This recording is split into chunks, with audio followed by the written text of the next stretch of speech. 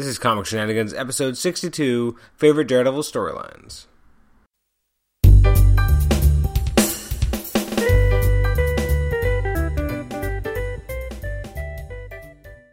Welcome back to Comic Shenanigans. This is episode 62. We're talking about our top, not our top anything, our favorite Daredevil storylines. I'm here with my regular co-host, Nathan Struck. You can speak up a little bit. I don't know if anyone can hear you that. I've never been accused of people not being able to hear me. Yeah, but today you're starting at like a 3. Usually you start at like an 8.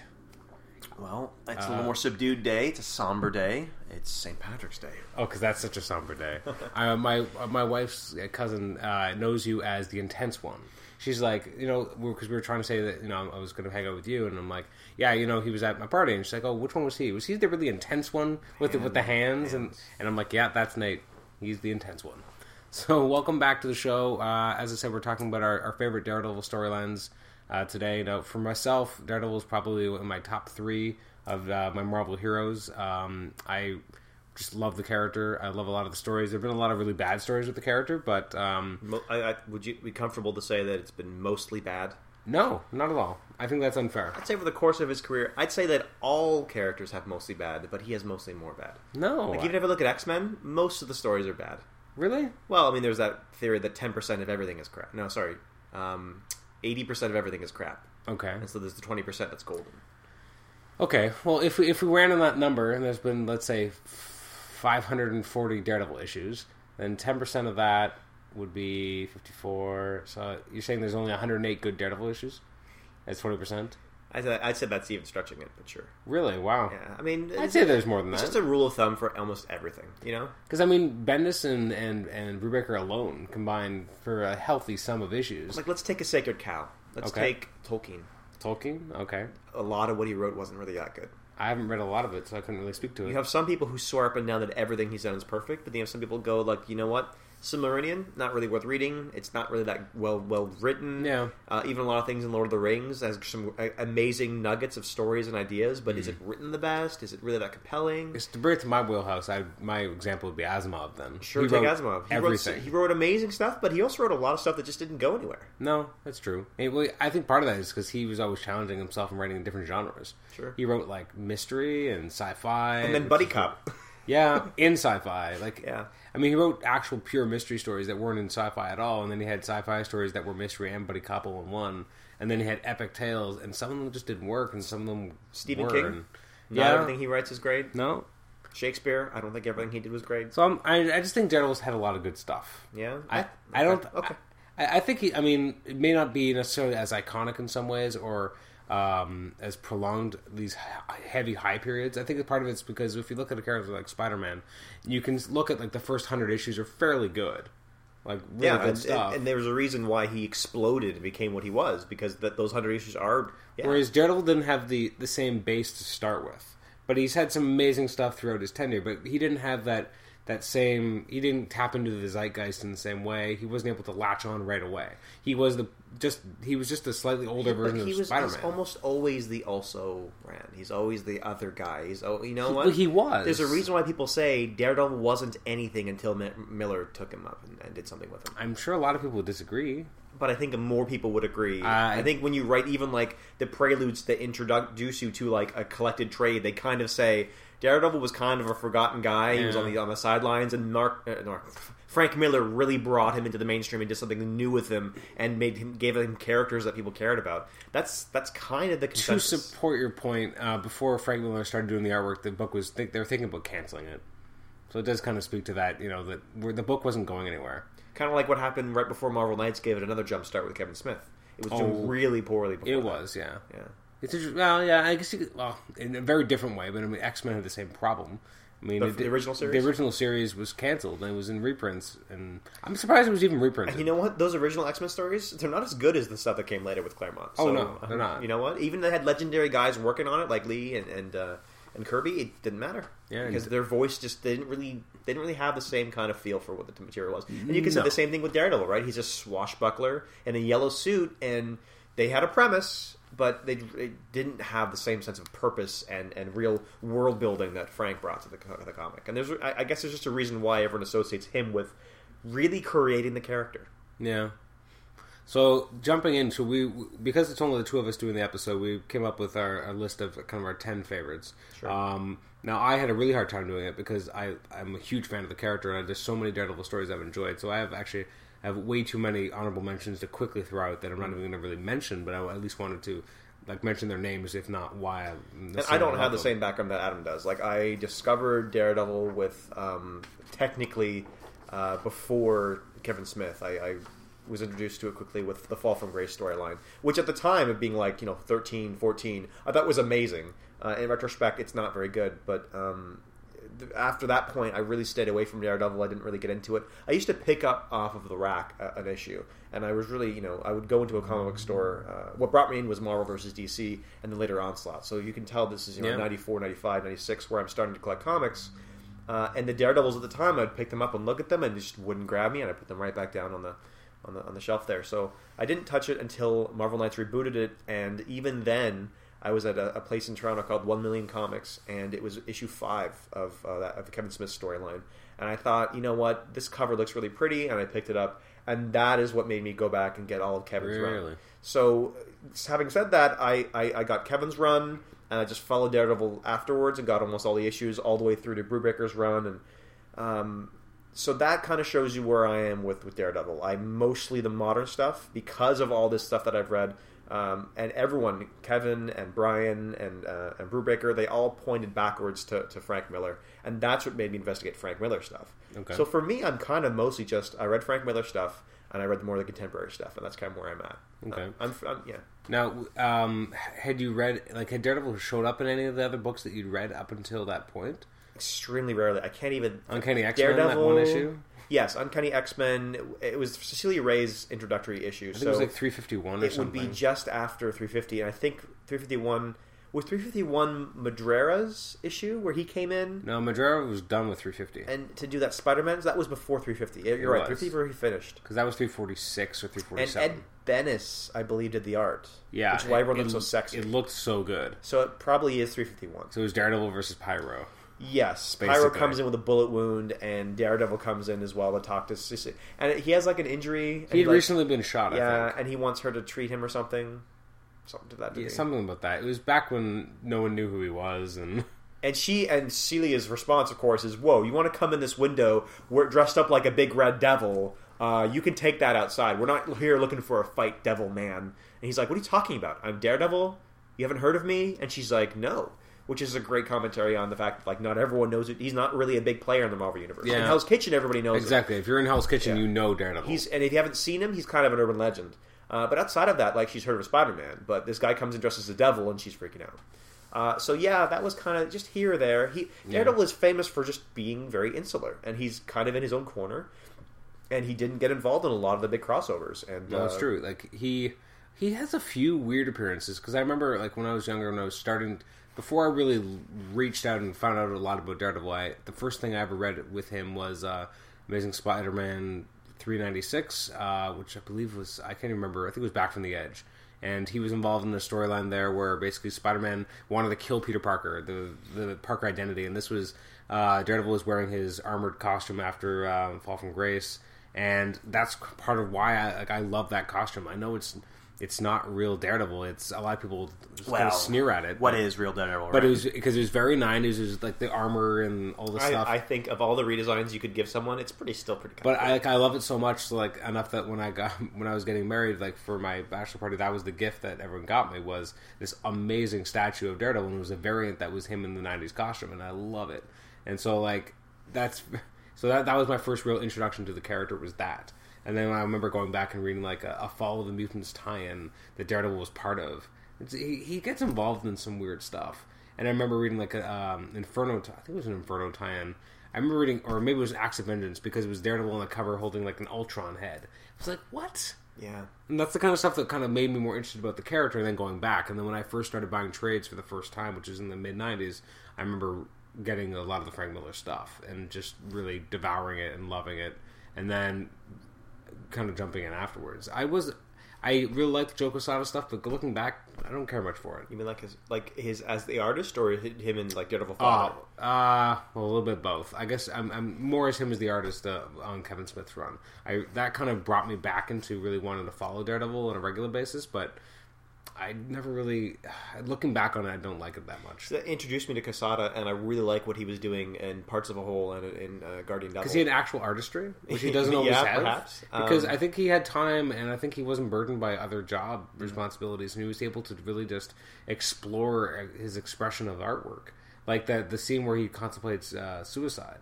That's a famous scene. Like, it's brilliant, and all the panel work he does there.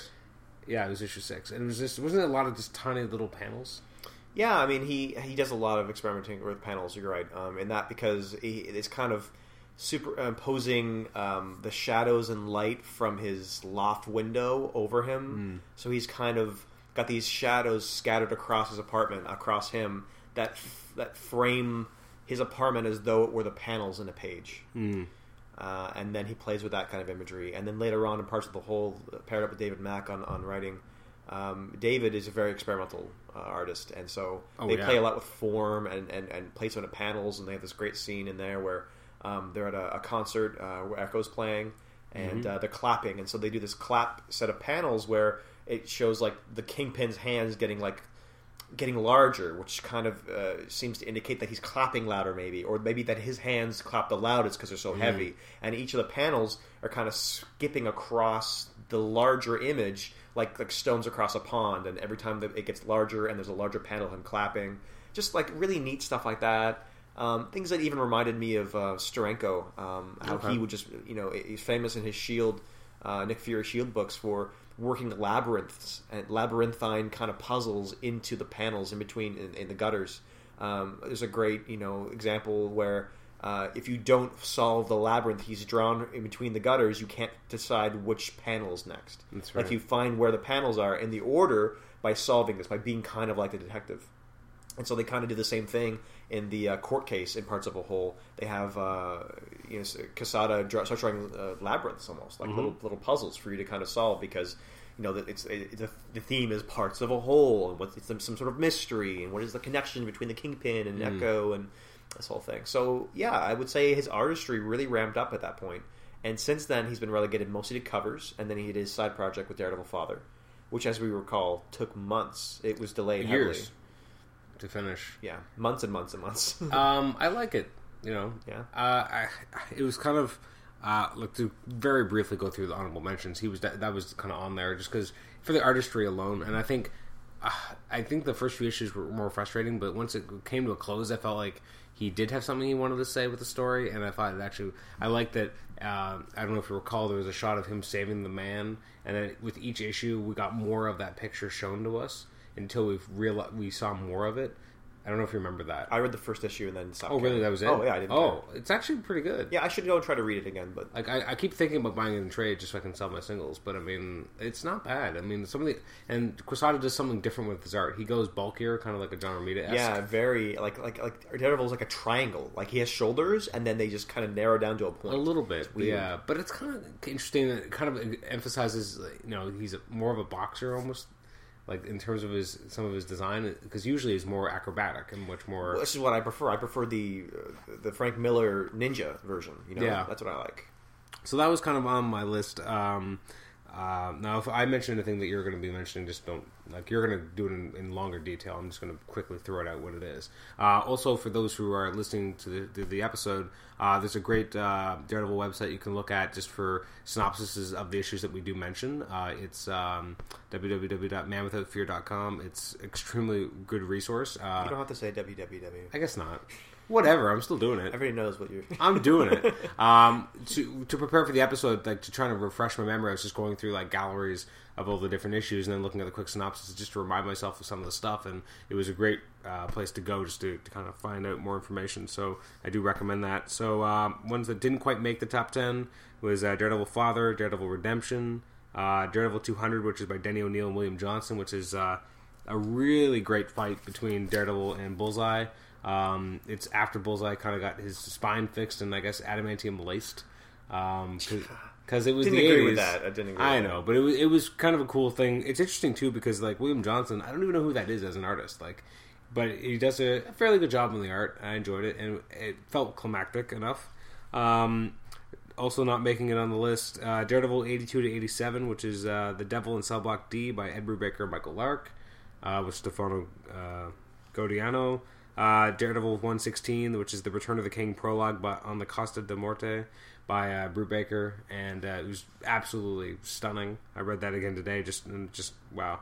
Do you have that? Yes, I have one of the omnibuses here. Pass that over while you're talking. Also, What If Karen Page Had Lived by Brian Michael Bendis and Michael Lark, which isn't really, in some ways, the greatest issue because there's a lot of recap, but the ending is what makes it so stellar. One thing I completely forgot about until about an hour ago was Daredevil Noir. Oh my goodness, yeah. By Alexander Irvine and Tom Coker, which is absolutely stunning, and it's very Alex Maleevish in terms of the artwork. And it's not, like, obviously the core continuity. It is part of the noir era, so you can almost look at it as not being a real Daredevil story, but it's really good. Yeah, I don't think it's fair to say. I think anything that has Daredevil in it still counts. Is a real story, right? Yeah, no, that's true. Then also not quite making the list was Daredevil The Man Without Fear by Frank Miller and John Romita Jr., Wake Up, which is Daredevil 16-19 by Bendis and Mack, Decalogue by Bendis and Maleev, which is 71-75, Out by Bendis and Maleev, which is 32-37, and that's kind of my back nine.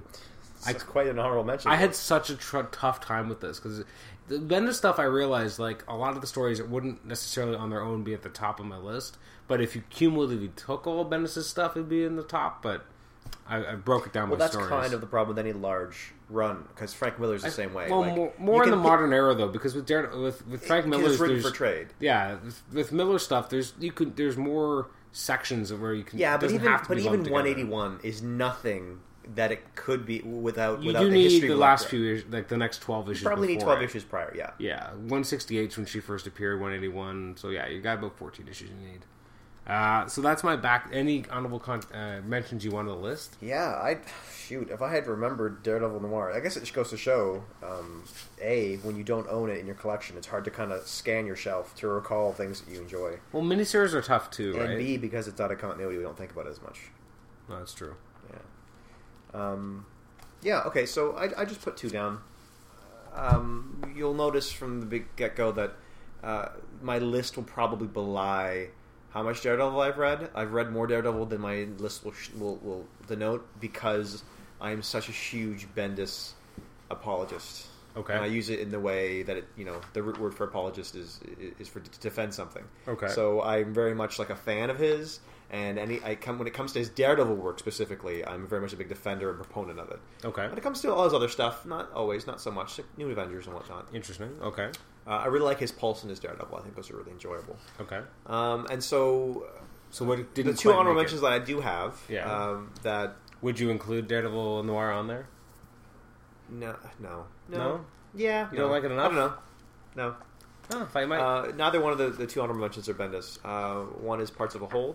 Oh, okay. Which it's hard to recommend necessarily now. I don't think it's as important, but it's hard to divorce from my feelings at the time as a comic book reader. I was a teenager. I was still struggling with what the medium really meant. I was still kind of the surface level type of reader who thought the comics were cool because they had really cool fight sequences and because Marvel comics were very interconnected, which separated them from DC. And so I thought that was neat. They were a modern mythology. Parts of a Whole started pulling me into the medium and trying to, help me see more of what it really is, what it can mean, what it can convey, things about it that are far superior to film or to prose. Just like I mentioned before, in the way they can play with panels, and the way they can mislead your eye, and the way they can evoke metaphor in ways that is not heavy-handed. Most metaphor that gets used in prose is very heavy-handed. Like they say, he was a snake. Yeah, well, that's a metaphor, and they're very overt in what they say it. Frank Miller, I have to accuse him of being a little too heavy-handed. Oh, completely. A little much of a ham, a good bit of a ham himself. He does a lot of his metaphor in narrative boxes. Like he's very overt about it because he's trying to evoke this kind of noir, which noir as a genre really plays a lot off of narration. Whereas what you can do instead is you can use silent panel work and you can give metaphor through pictorials, which is the strength of a movie, right? A lot of movies can just demonstrate something to you by superposing it or juxtaposing it against a sunset or a spider's web or whatever you want. And I think that comics really bring the strength of both the prose and the film medium to the foreground, and that you play with that. So that's what Parts of a Whole taught me. It taught me different ways to really express the ideas of a comic.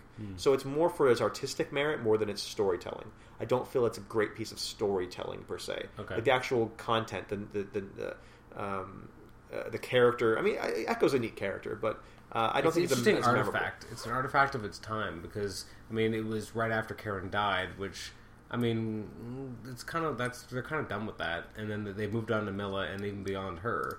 So it feels a while ago, and then Echo's dead. Yeah. So it's kind of like it doesn't But across matter. her career, I have enjoyed her. I enjoyed her in Parts of a Whole. I enjoyed her in that quick little mini story about him and about she and Daredevil in the playground, their fight there. I enjoyed her in Moon Knight, and actually, it's hard to enjoy her in New Avengers because she was such a tertiary character. She was off the side. She should never have really shown up if it wasn't Mac.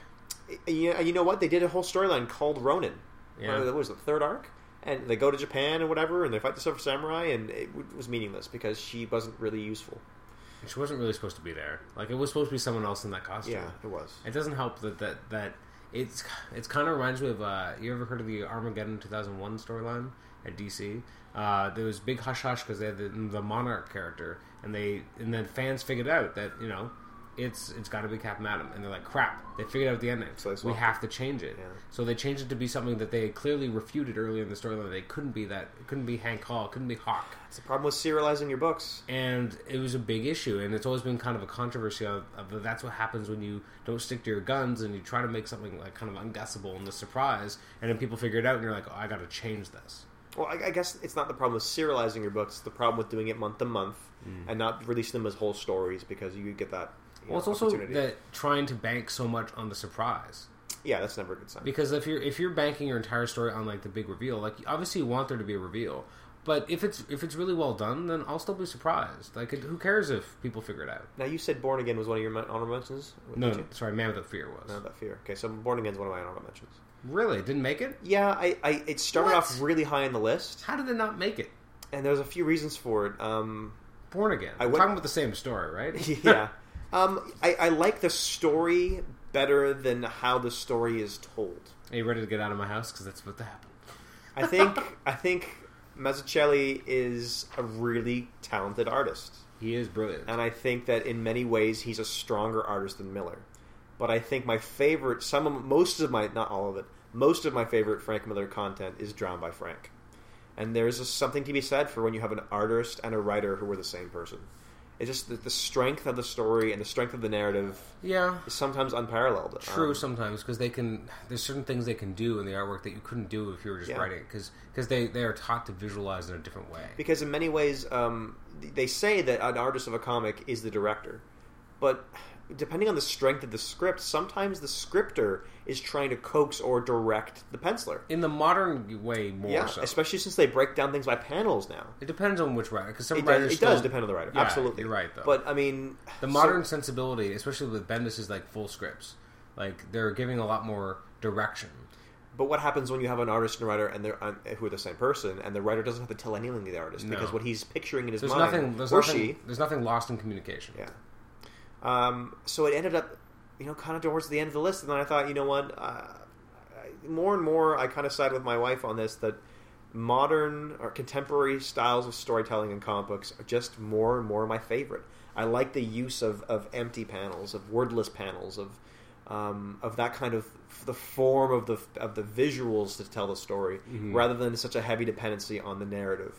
And the biggest problem I have with Born Again, again, is not the plot, it's just how it's told. It's how heavy-handed Miller is in his narrative box. It was his more heavy-handed period. It's beginning that period. It's just lathered on there. It's so thick with narrative boxes. Like, there are panels that Mazzucchelli is drawing something beautiful, and then Frank has to do like 4 or 5 caption boxes on top of it. Like, even the final page, that beautiful page of him with Karen in the sunshine, and he's holding her, and they're both smiling, and it's like, Mazzucchelli just says everything you need to say about the end of this story. Like, it's such a perfect conclusion, and it just portrays it so wonderfully in the pencils. Yeah. And then it's just got Frank's words plastered all over it, and I'm like, well, to be fair, the Frank's words at the end there are pretty neat. It says something to the effect of, oh, gosh, do you have it handy? Which one? Born Again. I do. I have to give me a second. No, you know what? I think I've got it. It says something to the effect of, I've never seen my costume, but because I've never seen it. People telling my costume is really meaningful or something to that effect. You're taking Born Again or Man with a Fear? Born Again, I think. Oh, maybe I'm crossing wires. I think you're crossing wires. Okay, you know what? It doesn't matter what he says because if you have the Born Again handy and you turn to the last page, you'll see what I mean. It's just a gorgeously rendered panel. Yeah, it is now that fair. God only knows it. So I forgot what Frank wrote. But what I remember are the pencils. That's what I'm trying to convey. Okay. Actually, one thing I want to mention because it wasn't my honorable mentions. The what if Karen Page had lived. It's a haunting kind of ending, but the last page definitely evokes that. It does. The end of Born Again because it's the idea that Matt gets out of prison. There's no one left. Yeah. No one cares, and he gets out early, and just he doesn't ask why. It doesn't matter, and it's a sad, lonely image of even if she'd lived, his life really wouldn't have worked out better. So the reason why I do bring Born Again up here, at least as an honorable mention, is because there's so much of what that story gave to us as readers that will inform the rest of my list, and primarily being the theme of the chess game that Matt and Kingpin play throughout their career. More than their fighting sequences, I love the chess match that they play. How they outthink each other, they outplay each other, yeah. They give each other away. One of them sees an opening, they play their hand, they play it too quick, all of those things. And this chess game is played across the city of Manhattan, more specifically Hell's Kitchen, and it's about laws and about social, what society will accept and how far men of vision will go and power and intelligence. That is the real thing that fascinates me about their relationship. And Born Again is where I feel it climaxed, when you really saw the Kingpin play his hand against Matt, and then how Matt essentially fell into nothingness, how he lost everything, or so he thought, and climbed his way back out to essentially retake his city. So that's what I love about the story, but I don't feel that it's as easy to read as I once did. So It's not on my list. What would be your number 10? Let's start going down the list. I had Return of the King. Return of the King, the full storyline, or just because I had mentioned the prologue. I think the prologue is the strongest part of the story. Do you have it handy? Is it right in front of you? Yeah. Okay. I have it's in the it's recollected in the the Brubaker Omnibus Volume 2, and it's a gorgeous issue. Who does the art there? Does it credit them easily enough? Oh, it doesn't credit them easily? I may have to see if I can find... Don't worry about it. 116? It looks like it's probably Lark, right? Well, 116, David Aja. Oh, it's David Aja? That's why it's so beautiful. No wonder, okay. Because I'm a huge fan of David Aja. He did work on Immortal Iron Fist. He's doing the current Hawkeye run. There's that second page of the issue with Kingpin just with the hand? With the hand, with the two swords. The katana's embedded in his back. It's an amazing illustration, and you're plunged right into this. You don't even know what's going on. No, we haven't seen Kingpin in forever, and suddenly he's there. Even the cover with the blood kind of splashed over his eyes, and the blood on his hands, which is a great metaphor. Hands, yeah. It's a gorgeous issue. Now, what about the storyline? I was surprised that anything Brubaker would be high on your list because I didn't hate. Okay, I guess I always got the sense that I loved Brubaker's run on it, and I always felt you were more down on it. I was more down on it, and maybe that's not totally correct, but that was always the sense that I think that's fair. The problem with me with Brubaker was it came off such a high with me. Not only was Bendis just brilliant and one of my favorite writers or writing periods, he ended it so strong with the Murdoch Papers. And then Brian had intended to do a storyline with Matt in prison, and then kind of said, "You know what? It's time. I'm going to stop it now. I'm not going to do any more. It's going to be too much." And I guess they had this conversation together, the two of them. And apparently, Brubaker, I remember this interview, had kind of mentioned to Brian that he had wanted to do a storyline about Matt in prison, and if his intention was to end him up in prison at the end of the Murdoch Papers, that would be perfect. So they kind of were. It was almost serendipity, like how they were on the same page in their minds. And so Brubaker took the baton and he ran with it, and he did a very strong story leading out of the gate. And I really enjoyed that first storyline about Matt in prison. The Devil in Cell Block D. I did. It's particularly the Foggy Nelson I guess it's not a spoiler. Should I spoil the Foggy Nelson death? That was fantastic. It was really well done. Because that was one of the few times I can honestly say, like, I've been reading comics of, not as long as some people, but at least 20 years. That seems long now. We're old. And so I've been reading comics, this isn't my first death in comics, yet this was one of the few where I believed it. And it's stupid. Like, I look back, I'm like, Adam, you idiot. There was no body. Like, why would you believe that happened? But it was told so well, and I bought into the fact that they killed off Foggy Nelson. So when they showed that he wasn't dead, I was like, whoa. I know. It's one of those things. Like, you take certain things for granted. And this is a guy who brought Bucky back from the dead. Like, I shouldn't even be surprised. But I was surprised. So then I didn't feel after that point that Ed really knew where to take Daredevil. He did this thing where he goes to Europe and he falls in love with this girl, but he finds out it's because of her perfume. He fought the Matador. Yeah, he fights the Matador. And then they come back to New York and there's this whole Mr. Fierce storyline that goes on forever. That's true. And I didn't feel that it really had anything that mattered. I did like the Vanessa Fisk stuff, though.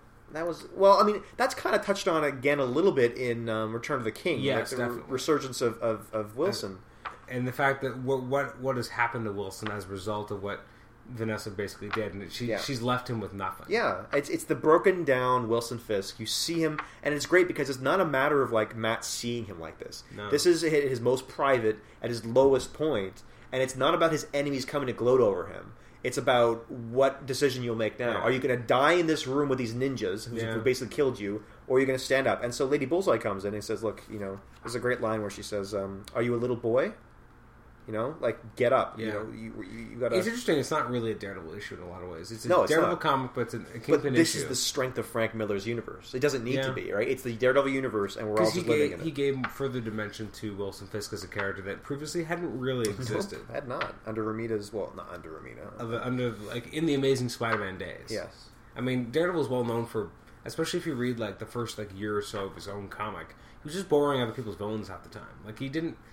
The reason why he felt as you mentioned, kind of like an also ran kind of Daredevil, Spider-Man light without powers, or at least as strong powers, is because he just kind of played with other people's villains, and even his strongest villain is still not his own, unless you count Bullseye.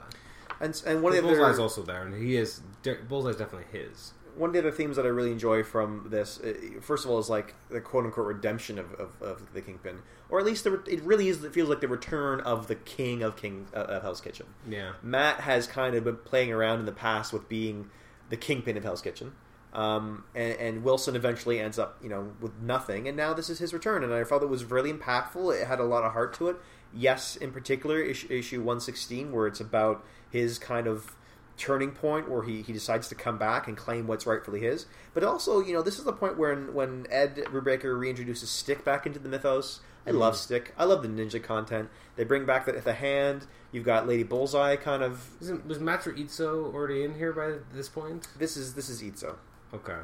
Yeah, Itzo is Stick. A lot of I say Stick, but it's because Itzo is Stick. Okay, yeah, you know what I mean? They play on the same way. He's exactly the same character. He talks the same way. He acts the same way. But he's not white like Stick was. Other than that, this is the same theme. Now, the actual storyline itself, is it by Aja as well, or is it by Lark? Lark. Okay, because I'm watching you flip through the pages, and I don't know who the colorist was, but the snow scenes are just captivating. You're just flipping through. Gorgeous. And there's just something about it. And there's something about Daredevil in the snow. Yeah. There was a recent, not recent now, maybe it was a year and a half ago, issue of the Mark Waid run where it was Daredevil in the snow. And it was just, I like Daredevil in the snow. Part of it's because sometimes they play with his senses as well. How much would that throw you off? Yeah, you're right. Well, or how much would it help you to use your radar to kind of ping stuff? If there's stuff everywhere, would it cloud your radar, or would it allow you more sound to kind of bounce off of the snowflakes? Because it's not like rain. Because rain is more definite. That was the one. That was the best part of the movie, wasn't it? It was one of the better things. I like seeing how they used rain to show how he was being able to visualize things. I still think that movie gets a bum rap. Which to me was the best part of how Scott McDaniel told stories with Daredevil, because his depiction of the radar senses is my favorite. He gives impressions of things from Matt's point of view. It's not like a red image and there's an actual radar later. Even Marcus Martin kind of does that radar kind of thing. A little bit, yeah. Don't care for that as much. I like McDaniel. He gives a stark black and then has white to kind of outline the faint image that might be happening or coming from that radar. Anyway, so that's why I like Return of the King. I think it's my opinion, Brubaker's strongest story, and I would kind of couple this with the Lady Bullseye story that preceded it. Yeah. I enjoy them both, and of course, it doesn't hurt that Clayman is also involved in Lady Bullseye. Of course not. But it's really Michael Lark. I mean, I think Michael Lark is one of those artists who makes the writer look better in any project he's in, and David Dodge is the same way. Yeah, I'd agree. Brubaker and Lark work really well together anyway. I mean, they have for years, but they have a really great chemistry. I think I could write a script and Lark would make it look good because I know my script wouldn't be good, but Lark would make it amazing. He would, yeah. Just put some snow, some in there, dark tones. He'd make it happen. Yeah. My number 10 was kind of a weird issue, but I'm not a huge fan of the storyline it was part of, but I picked Daredevil 49, which is Hardcore Part 4, mainly because I love Bullseye and Daredevil fighting, and I've told Nate this many times, so he's not as interested in hearing the story again. I've told the story a lot. But like I remember, like this issue. First of all, you still had Bullseye wearing his movie costume, which is unfortunate, and he still had the dumbass not a costume so much as it is a coat, an outfit. Yeah, but he's got the thing on his forehead too, the scarred. No, not a scar at that point. No, it's not been scarred yet. In this issue is where he scars. And what's cool about this? I mean, I remember a lot of people were speculating if Bullseye was going to kill Milla because you had that cover that had he was holding the different cards. I don't know if you remember that. He had and there was the two queens that he was holding, and then there was a blank card. And I was like, he's killed two loves. What's the last one? And I always like that idea. So that cover's amazing by Maleev. I mean, in the cover you have him basically wearing the old costume. You only see his hand, but it looks like the glove from his old costume. But the issue is just it's a knockdown drag-out fight between Daredevil and Bullseye, and it's absolutely savage. And then I like that Daredevil kind of makes fun of the tattoo kind of thing, and then he starts carving into his skull with he's saying next time. Piece of glass, isn't it? Oh, a piece of glass. Sorry. And then he's like, this one's each circle's for one of them. Like this circle's for Elektra, this one's for Karen. And he's like, the next time when you really want it, aim true, and it's like I'll end you basically. And it's just so well done. And I remember I was reading it on my way. It was a hot summer day on my way back to work, and I was just reading this issue, and it was just like I was shaking. It was so good. It was so maybe I don't know what I was listening to, but it was just so impactful as a story. It was just this is Daredevil pushed as far as he could. He's lost two people to. This is what Batman versus Joker should feel like all the time. That this fact that I'm going to end you one of these days. It's going to happen. You've taken so much from me. I want to kill you. I'm going to leave something that you're going to remember. Did you feel that the fight between Heath Ledger's Joker in Dark Knight at the end? Did you feel that was savage enough, and they were really just really going after each other? Because I felt that there were some notes that was pretty brutal. I liked it because it didn't feel. A lot of times in comic movies, sometimes they make it over choreographed, and it felt like a street fight. It did, yeah. Joker just wailing on him. He's kicking at him and he's just wailing at him. Yeah, he's giving the kicks. Yeah, that is how people would fight. Six his dogs on him and everything. It's not always going to be this well-balanced, you're jumping around this choreography. He's just street fighting. He's just, fighting dirty. He's kicking him. He's trying, and was it a crowbar or something? I think it was just a crowbar. Whacking him with a crowbar, which wailing on him. Fans of Joker know he loves that crowbar. And he's doing that grunt that he's that grunt that he was able to pull off. It's kind of scary. So that's what it should feel like when the Force of Chaos goes up against a Force of Order like that. It should just be manic and this battle that's just savage. So much better than the Jack Nicholson fight. I'm sorry, but that fight... That wasn't really a fight. Nope. It was tie this around your leg. But in fairness, I mean, at times, you read these comics sometimes, and Joker doesn't always fight back. It's always, he's mind games, he's about everything else, but when it comes to the actual fight, he kind of just takes one punch sometimes. He tries to squeeze that acid flower, and it doesn't work, and tries to shake Batman's hand, and Batman's like, I'm shaking your hand. Or if it's like Robot Chicken, he shoots the acid bitch with a pee. It's how the guns pee. Almost as bad. It's pretty awful. It wasn't his. Not as bad as acid, though, because at least it's sterile. Yeah, I guess that's... And as Rip Torn tells us in Dodgeball, he likes the taste. Oh, God. Anyway, so that's why I like... I'm not a huge fan of the hardcore storyline on its own. It's okay. It's got its moments, but it kind of... I don't know. It wasn't the most consistent storyline, but that issue in particular is what cemented it for me. What's your number 9? You're going to hate me. I'm going to hate you? Daredevil Yellow. Really? Yeah. Okay. Well, this is my number 7, so I'm not going to hate much. So what do you like about Daredevil Yellow? What made it number 9? I think this is better than Long Halloween and Dark Victory. Okay. I just do. I'm not hating on Batman. I enjoy Batman as a character. I just feel that I can't even put them in the same breath because I'm just saying it because the team is the same. I know, but two of them are plots, and like two of them are plot stories. And this is a love letter. Yeah, and it's a love letter. And it's more intimate and emotional. And I think it works. That. Just maybe this team should do more of these kind of shorter stories because it might have to do with the fact that they had to work within the constraints of a 6-issue story. Yeah. Plus, he wasn't in the yellow costume long either, so there was not a lot of time to kind of play in terms of the time frame of the original comics. No, I love Daredevil Yellow. I mean, we've said on the podcast many times before, Tim Sale saves Jeff Loeb from himself, or at least it feels that way sometimes, because Jeff Loeb. He can be a tremendous writer. I mean, he had some good runs on Cable, which is hard to say sometimes. I mean, he's told some really wonderful stories. But when you have Tim Sale illustrating them, they're both so much better together. There's something about what Tim is channeling in this. It's almost got a Norman Rockwell feeling to it. Look at it. I mean, Nate showed me there's a 2-page spread of when. Jack Murdock basically knocks out his opponent, and he's got his arm raised above his head, and it's very well. First of all, that old timey kind of feel. Yeah, like there's no time period, so it makes it feel more timeless. All the men are wearing hats, and it's got all these people scurrying about. Yeah. And even though it has through use of color, center stage, you've got Jack. Through the periphery, you've got all this other activity going around, and that's kind of what Norman did in a lot of his paintings. Yeah. He'd have maybe like a barbershop, and someone getting a haircut, and then all around the edge of the painting, you can see people doing different things. It definitely feels like it's 60s. Like, they don't say it's the 1960s. It could even be 40s. Or 40s, yeah. But they don't assign a time period, but it has this timeless nature to it. Kind of like the Batman animated series. Kind of, yeah. Batman's driving some sort of a space car, but everyone else is driving a regular car. Yeah, or you got the blimps. Yeah, the blimps. Yeah, a lot of police blimps. Like, I don't see a lot of those in Gotham. That was crazy in that Marvel history book. How Joe Simon is was it Joe Simon who's going to get on the Hindenburg, or was it? I think so. One of the early creators at Marvel was almost going to take a trip on the Hindenburg, and then they decided not to. How different would comics be?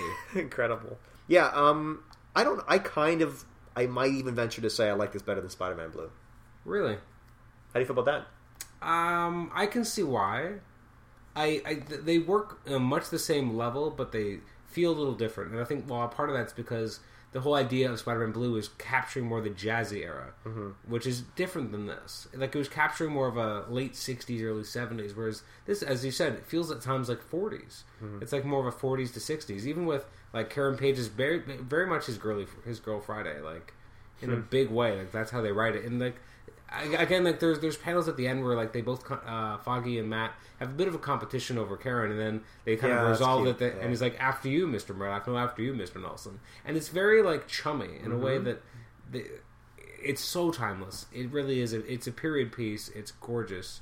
And some of Tim Sale's best. It's some of Tim Sale's best. A lot of what makes it really pop too is the colors, and there's a distinctly different color palette used in this than Spider-Man Blue. I mean, it's the same art. Blue's more melancholy altogether. It's much more melancholy, and this one is a little bit more hopeful because, although they're both melancholy, it's got a lot of bright colors, punchy, kind of lots of yellow, kind of. Like you have Electro in there, and some of the best looking Electro because it's just it pops. And do you think they chose Electro because of all the yellow they could use? I think so, yeah. Because it's called Daredevil Yellow, and then it's juxtaposed with like a lot of black and whites. Yeah. So when the yellows come, they really pop out. No, it is tremendous. It really does depict this time of optimism post World War II. Kind of America. He's a young lawyer, which is respectable. I like location. that they kind of show why he's a little bit more swashbuckling too. Yeah, he's got the cutest girl in the world on his arm, and he's in love, and like he's a happy guy. He's got his best friend at his side. Yeah, and what could go wrong? Yeah, kind of. Like it's interesting to kind of see like this very Silver Age version of Daredevil because so much of what people know of Daredevil now is sadness. So cute. No one's been kicked in the shins more. In the Marvel Karen's universe. not a cocaine addict, a heroin addict prostitute. She doesn't have AIDS or doesn't think she has AIDS. Like, I mean, a lot of people say that, Peter Parker is the Parker Luck, but his life has turned out much better than Daredevil's. If you love Daredevil, you're probably going to die. Yeah, there's a shot of the Matador. Shot of the Matador. Cute shots of Karen, like, practicing her boxing in the office, and Matt's giving her little tips. Like, I love when they go back to the boxing stuff. I love when they go back to the Irish Catholic stuff and the boxing stuff. That's can you name how many of Matt Murdock's girlfriends have died? Can I no? Or can you name them? I can name a few that have died, but I don't know all of them. Who do you got? Well, there's the obvious two. There's the big two. There's the big two. Karen Page. One of whom is back. Yeah, one of whom was back. Yeah. No, one I can't remember. Gloriana O'Brien. Did she die? Is it O'Brien or O'Brien? It was O'Brien. I don't know the spelling. Obreen. Purple Man. That's why it's O'Brien. So I don't know if she died or not. That bothers me that I don't know. I know Heather Glenn hung herself. Well, I mean, it's the idea when you're involved in any superhero, right? That's why they tell you, don't get involved with me because of this and that. But in Daredevil's case, it's true. And he doesn't do anything about it. That's one of the saddest things about the Daredevil movie when they did the director's cut is they took out one of my favorite scenes, which is that Daredevil he doesn't go and stop crime. He goes with the girl. And that, for me, was what made him different than Spider-Man. That he's not perfect, and he loves the ladies, and he loves Elektra, and so he wants to spend time with her, and he prioritizes that over that. Whereas in the director's cut, he leaves Elektra, doesn't go with her, and he goes and fights crime. And that bothered me because that was something so poignant that it really sets him apart as a character. And they took it away in the director's cut, and everything else about the director's cut of Daredevil is so superior to the theatrical cut, except for that. It just really shows his feet of clay. Yeah. That he is a man of weakness. And when Spider-Man, it comes to chasing women... Yeah, well, because Spider-Man's origin is all about he didn't do the right thing, so he's always going to try and do the right thing no matter what. Whereas Daredevil's origin doesn't have that. No, because in its heart, he is a kid from the rough side of the tracks. He's a street kid. He's just street fighting, being the man that his dad always wished he could be, or in some cases, from his perspective, showing himself that he can be better than his dad. Just this guy pulling himself up by his bootstraps and also trying to make something of life. But at the same time going up against what his dad wanted.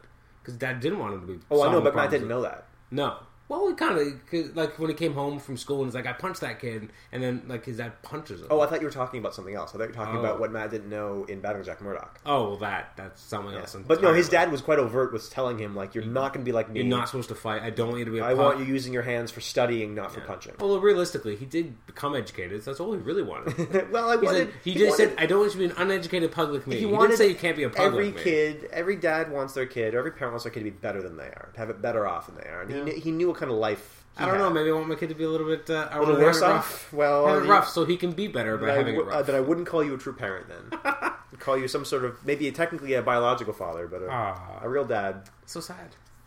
All right, my number 9 was Underboss. So that's Daredevil 26-31 by Bendis and Malieve. Their first major story that they did together. Absolutely brilliant. This is what. I love Daredevil, and I'd been reading a lot of older Daredevil, but I had fallen out of touch with the current Daredevil because I hadn't really read it when it was coming out. I hadn't read Wake Up. I went back later and read that. You don't need Wake Up. No, but it was good, and I hadn't read the weird Bob Gale written storyline that no one talks about that takes place between Wake Up and Underboss. There's 6 issues that have never been collected and probably never will be. They don't need to. I think Stan Lee wrote one of them. Yeah, it wouldn't have surprised me. Anyways, but then you have Underboss, and I remember reading that. I was working at Shoppers Drug Mart, and for our American friends, that's a drugstore. Sounds like it.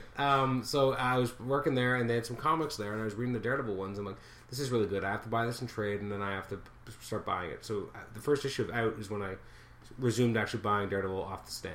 But Underboss was just brilliant. I like that it's not even a Daredevil story at all. It's a crime fiction story. Extremely effective.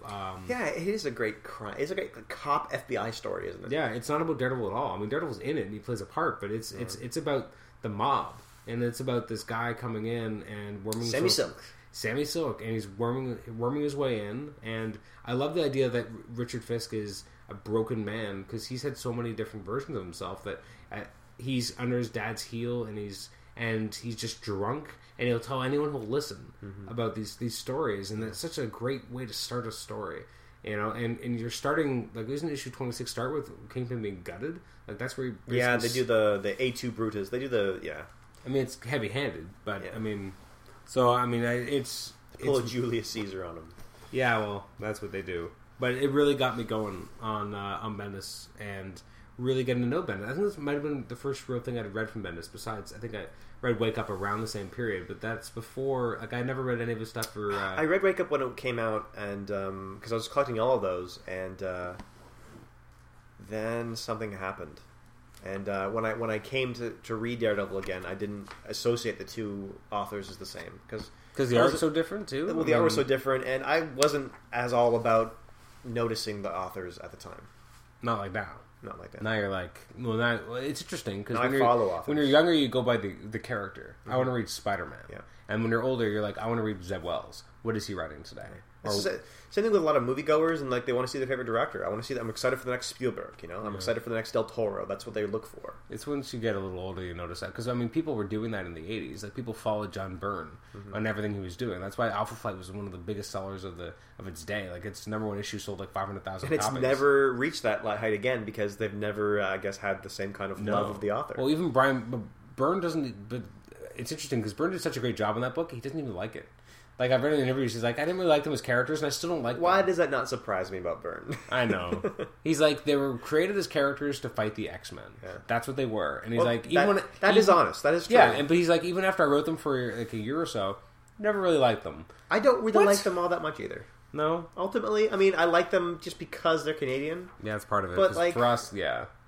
That's part of it, right? They're not the strongest. So Underboss will always have a special place in my heart. Like sometimes I'll read it and I almost want to just stop and be like, just read it again. It's so good. Like the FBI stuff is so strong. Yeah, the law enforcement stuff is the best. Like that issue where they bring in the director and they're like, okay, what do you got for me? Why'd you bring me out of bed? Mm-hmm. And they're just talking about like all the crazy stuff that's happened. You see the changeover come over his face. Yeah. And then they're like, they're finding out they have like the pictures of Daredevil and they're like, putting them up on the Bristol board. Yeah, I love that. Like that's so cool. Like that's what the Marvel Universe is. Like that's the closest we got to we've ever really gotten to having Gotham Central in the Marvel Universe. Mm. Having kind of seeing behind the scenes, not through S.H.I.E.L.D., but through regular law enforcement, what it looks like to be doing. And then they're like, Murdoch's file is classified by S.H.I.E.L.D. They're like, S.H.I.E.L.D. has this file? Like what does this mean? And then they're talking about Elektra's like, yeah, I remember Elektra's like, she died on Matt Murdock's and they dated each other in college. Yeah. And it's just like they keep going forward. And it's just... and that's when that was the worst. She should not have gone to his doorstep to bleed and die out. That was not good for her. Yeah, who cares? I liked it better in the movie how he was just there. Yeah, well, I like that. Like, how far away was she? Like, I know, right? Like, you cannot climb that far. That only works in a comic, right? Yeah. Like, that doesn't really work if you couldn't do that in a movie. No, because they'd be like on the subway, and people like pays her token. Are you okay, lady? And she's like, I gotta get to Matt, holding her guts in, like she got stabbed right through the chest. That was the one part of 181 I didn't feel really worked. No. But it's so short, you don't really notice unless they're right by his house. Yeah, but then he'd be able to hear what's going on. If they're that close, what's he doing? Doing his toenails? Like he can hear. Maybe he was training. Maybe he's in a sensory deprivation chamber. You don't know. Now you're just getting a no prize. You don't know. Yeah, well, I love no prizes. You're reaching for those no prizes. So that was my, I guess, number 9. What's your number 8? Guardian Devil. Okay, I did not put this anywhere on my list. Specifically, issue 5. Okay, because looking back, the story it starts off as like this whole thing about like. This baby's coming to the world, and it's like it's like the Antichrist or something. It's so not Daredevil, though. It's playing off of like some Catholic Christian tropes, but it's not really good. And then he's got this guy who's like it's scarred all over his faces, and he's like Gabriel, and he's going to help me learn about the baby, and I have to protect it or something, and that didn't work at all for me. And the thing was, I started reading Daredevil with 5, so to me. It's all about like starting point. Him going to see Doctor Strange or something crazy's going on. That was brilliant artwork. And that artwork and even the edges of the pages. Quesada has drawn these cool little like symbols and I don't know etchings that make it look like it's from the occult or something or from some sort of magic book. And they summon the feast still. I'm like, what is this? This is brilliant. This is so cool. Yeah. And then they get to the point where the baby is in the church. And Bullseye wants the baby. Yeah. And that fight, the death of Karen. Does he break his tooth?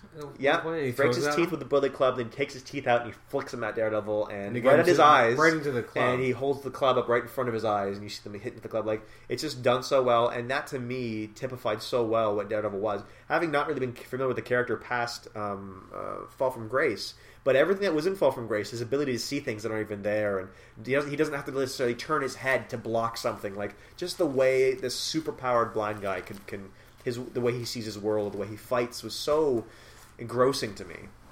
And then the final panel with her kind of impaled in his own billy club, where Bullseye basically tells him, never leave your weapon unattended.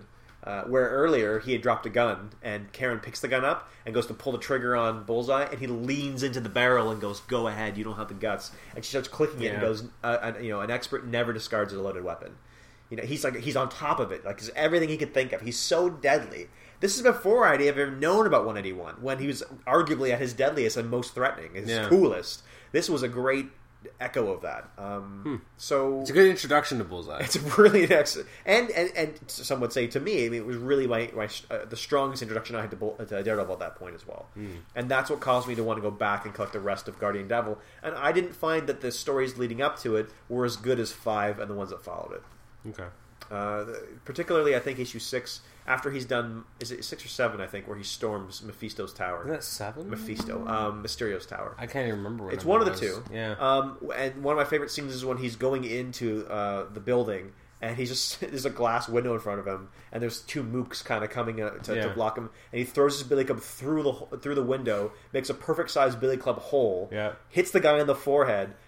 Reflects off of him, flies back out through the same hole he created in the first instance, and he catches the billy club. Like, that blew me away. It's so simple. Yeah. But just the way Quesada drew it and the elegance of that. I'm like, Spider-Man has never done anything. Like, Spider-Man swings, like, with 2 fisted kick, 2 feet kicks the window in. You know what I mean? Shatters glass everywhere, causes a ruckus, everyone's screaming, Spider-Man's here. This is the precision of a man who has crafted, honed his skills to a perfect pitch. And again, that's something that would never work in a movie.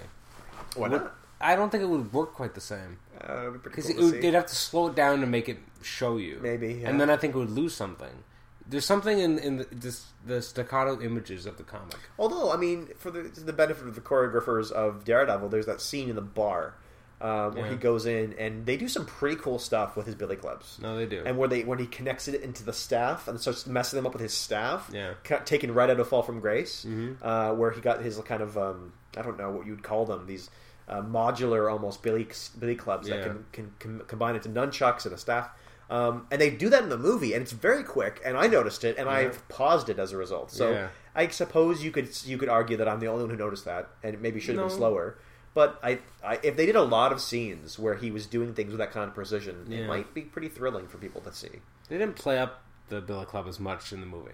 No, it was there. It was. They did some stuff with it, but not quite to the extent of Captain America's shield, where that's its own character. I'd say the Big Club is fairly important in that, and how he gets around. And he's like Spider-Man's web shooters. Yeah, but more than that, right? Because Spider-Man mostly uses them for getting around, and then maybe he might shoot some in your eye.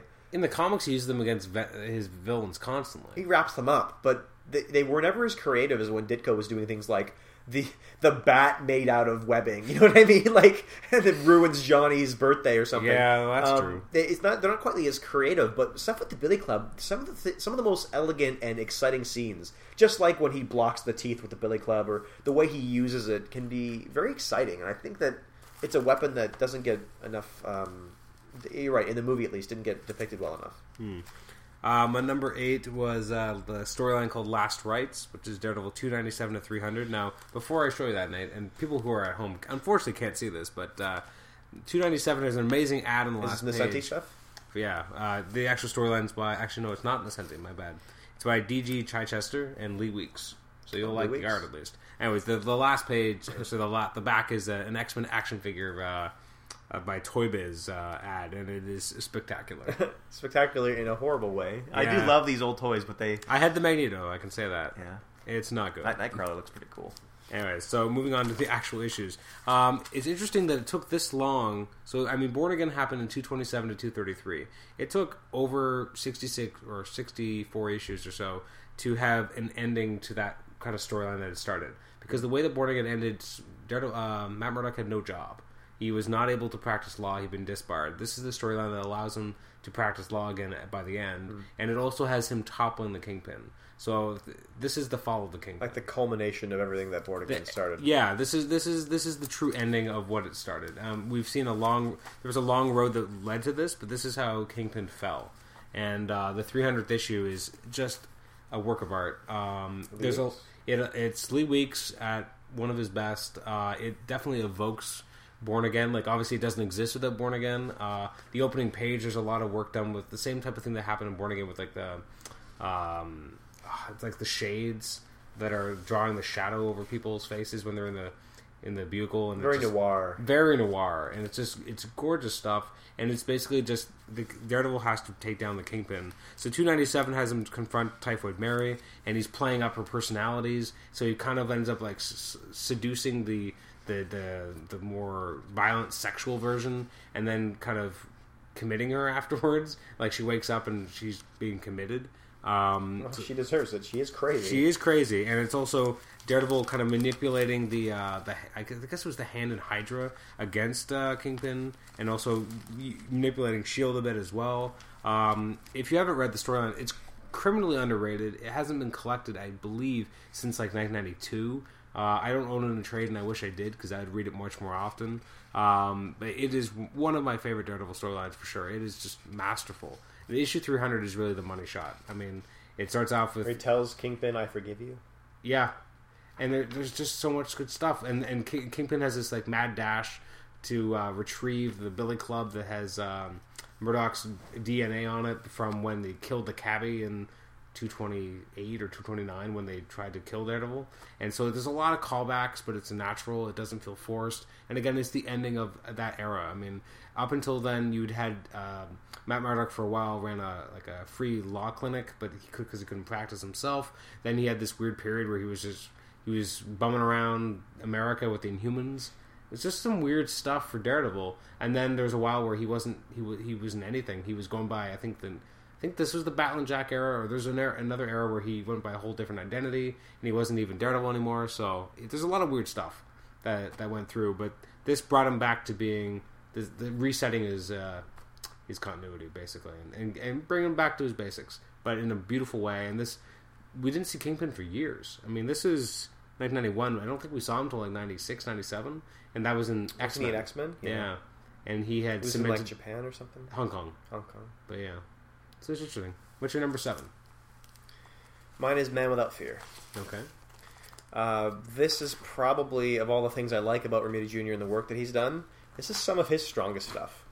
It's not necessarily the tightest, cleanest pencils. I think it's definitely not clean, and I'm fine with that.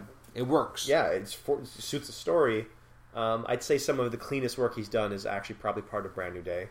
That era of Spider-Man. He said some. We were looking at a Spider-Man art book prior to this podcast, and we were remarking that there were some panels from the Brand New Day era around the election storyline for Spider-Man where it looked like he had a lot of lead time because it was so crisp. And there was no wasted lines. And the ink, kudos to the inker on that too, because very solid inking on it. And then the coloration it suited it perfectly. It kind of made it almost look like a cartoon. Yeah. As far as this goes, though, hugely influential on particularly the Daredevil movie. It takes scenes like directly out of this comic book. Yeah. There's that scene where he's in the hospital a bit after his eyes have been scarred. And he's talking with his dad, and then his mom comes in. He feels the cross around her neck. That's right out of the movie. And there's the sequence at the beginning where you see him with his dad, and his dad tells him, "I don't want you using your fists." And hey, I the kids were beating me up, or whatever. I socked him one, and then all of a sudden, you see Jack strike his son, which was kind of disturbing in the movie too, because you realize all of a sudden this is not the typical, lovey-dovey parent relationship that you see between superheroes. Oh, it's not the first time Frank Miller had done that. But this is the work where he takes an artist and tells essentially the origin of this character in one cohesive storyline. Yeah. And again, a lot of the angles that are in this book are kind of used in the movie. What ruins part of this for me is the over-sexualization of Elektra.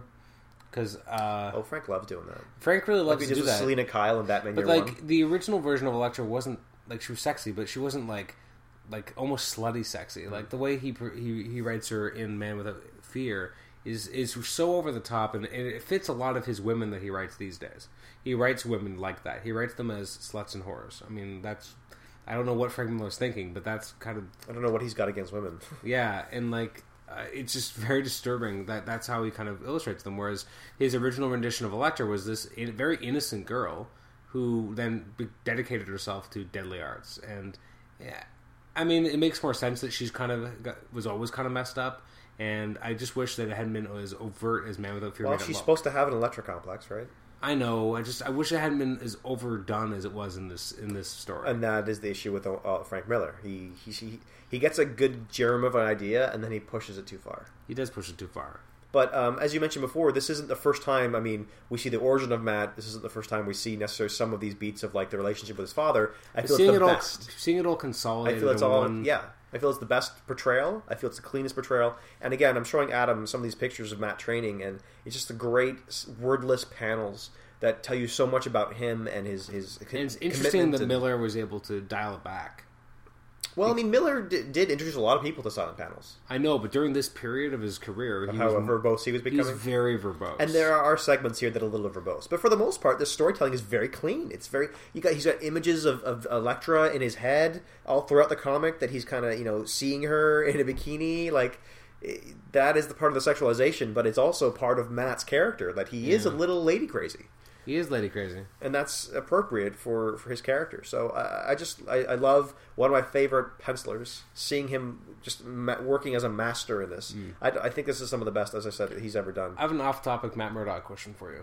Did you lose respect for the character when he slept with Dakota North when he was married to Noah Donovan? Yeah, I told you that. I can't quite remember it. I did not like that. No. I think if it had been handled differently, I may have been able to understand it. I was flipping through, obviously doing kind of a reread of a lot of the stuff, and I came across that, and I just wasn't sure how you felt about that. And this book is the one that ends with, the costume is probably a good idea, so did myself, and then he's leaping in the air, and he goes, God only knows what it looks like. And I like that. What a great line. At the top of the image, you see it. Yeah. You see Silver Age, yellow costume, and no silver armor. I don't think he wore it yet. What year was this done? Oh, that's a good point. I don't think he'd even worn it yet. But you think they would even put it in if it was? I think they would have if he'd worn it yet. What year was this done? 93. That's about the time. I think he got it in 94. Or late 93. It's really close, though. Yeah. So it's close enough that it makes sense that they wouldn't put it there. Because you're right, that would have been the most current one. Mm-hmm. And that's the costume they would have used. No, it's a good story. It didn't quite make my list. As I said, I think I put it number 14. My number 7 we already talked about because it was Daredevil Yellow. What's your number 6? Let me count. I never put numbers on mine. You should really put numbers. It's easier to follow. Okay, the Murdoch Papers, which I would originally have put higher up on the list, but I don't know. It's something about... I mean, Adam made a good point that it was really about the culmination of everything Bendis had done and Maleev had done up to that point. That's the problem with Bendis' stories is that more than any other Daredevil writer, you can't just read that story. If you read Murdoch Papers, there's a lot of guesswork.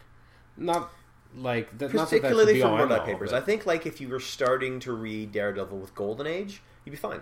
Yeah, you'd be able to hop in. Sure, right. Yeah. But there are points Murdoch where you can. Papers does not work. And Murdoch Papers is not one of them because it's the last one, and this is what ties into Brubaker's run because he closes with. But it does make you want to read what happens next. Sure, absolutely. Because you're like, what the hell? It was just so I was loving Bendis and Maleev and their work on this book, and this thing promised so much to me. It harkened back to Born Again with this feud between the Kingpin and Murdoch, and Kingpin's knowledge of who Matt was. And that was the main crux of Born Again. And, of course, the story that Adam just brought up, what is it, Something Rights? Last Rights.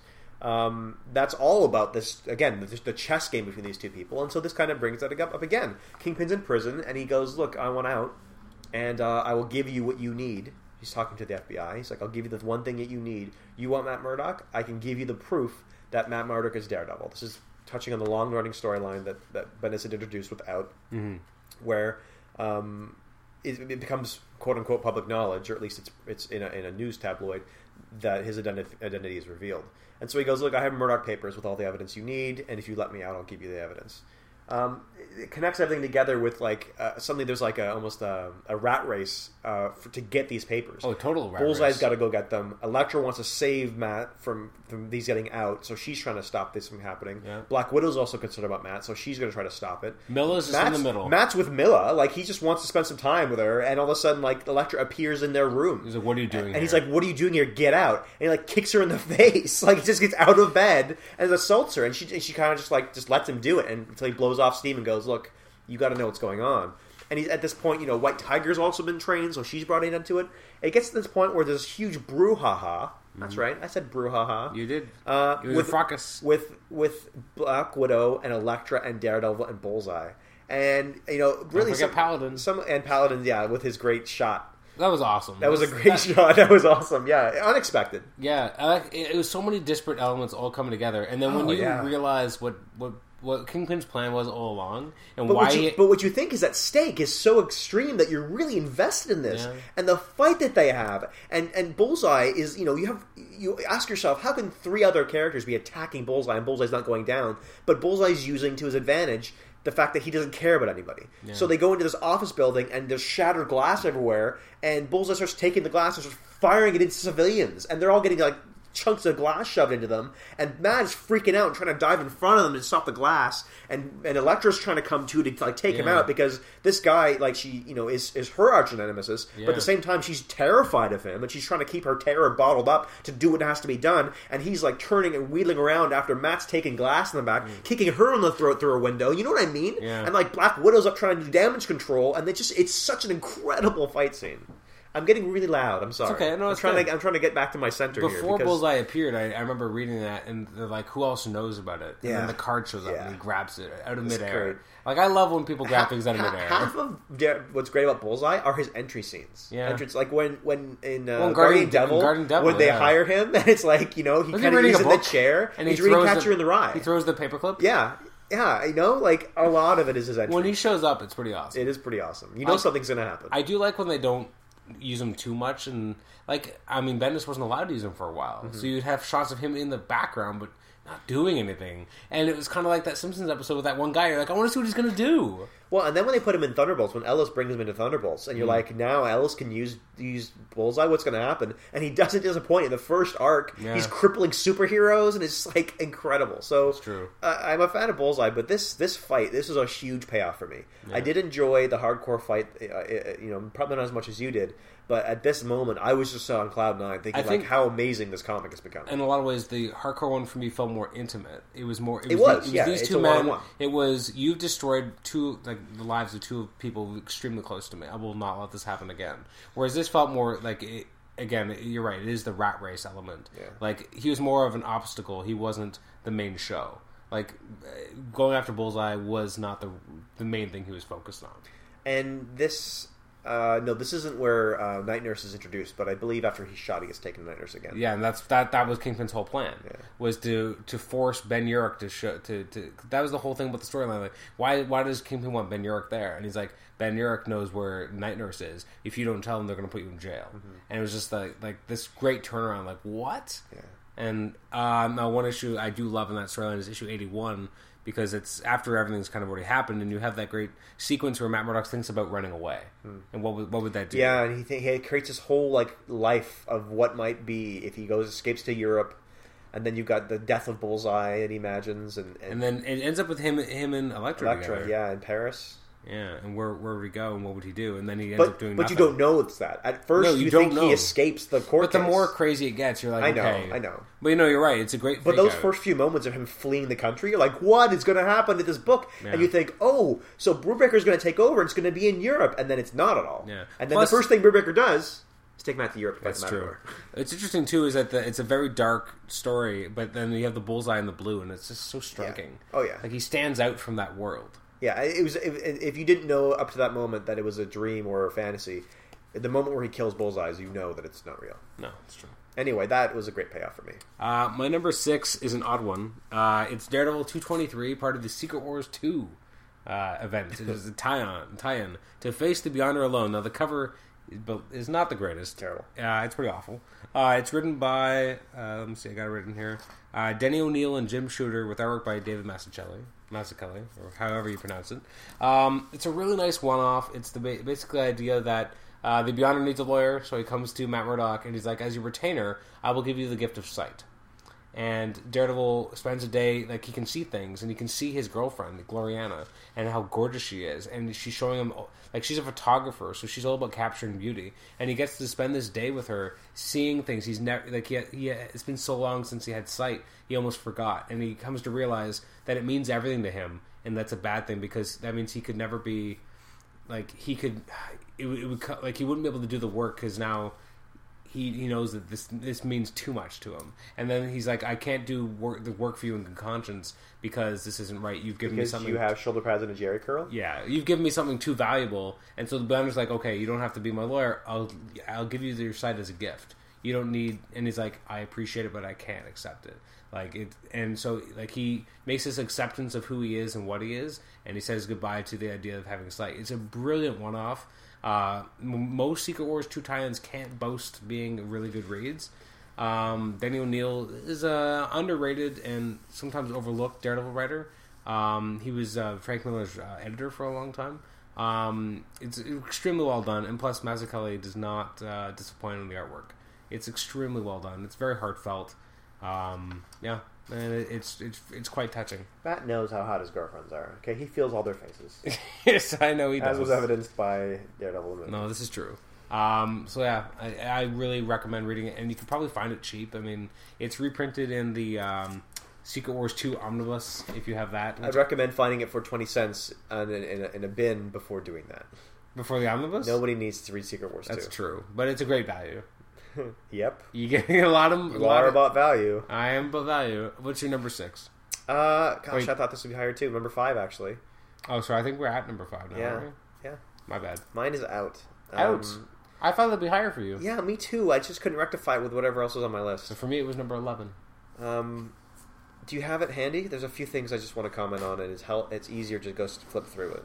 Yeah, I do. Just give me one moment. Okay. Well, for those of you who may not know, this was the beginning of... it really does touch on what came before Adam's... was Underboss? Underboss storyline. Yeah, it doesn't exist without Underboss. No, because Sammy Silk is essentially the guy who sets up the fall of Daredevil. He outs him and sells it to a tabloid, and the tabloid runs with it, and of course it shows the fallout of what happens to a superhero when their secret gets out. And this has never really been touched on before. Up to this point, so gorgeous artwork by Alex Maleev. Yeah, nothing. You can't say more than enough for. What is Alex Maleev doing these days? I discovered today what he's been doing. What's he doing? He did a half a Batman story in like Batman 18, I think it was, and I was like, this is really good art. Who did this? Maleev? What? Yeah, I mean, without Maleev, this wouldn't be as good. So I kind of have to say this is a Bendis Maleev thing. Which is fine. Sure. I mean, they together.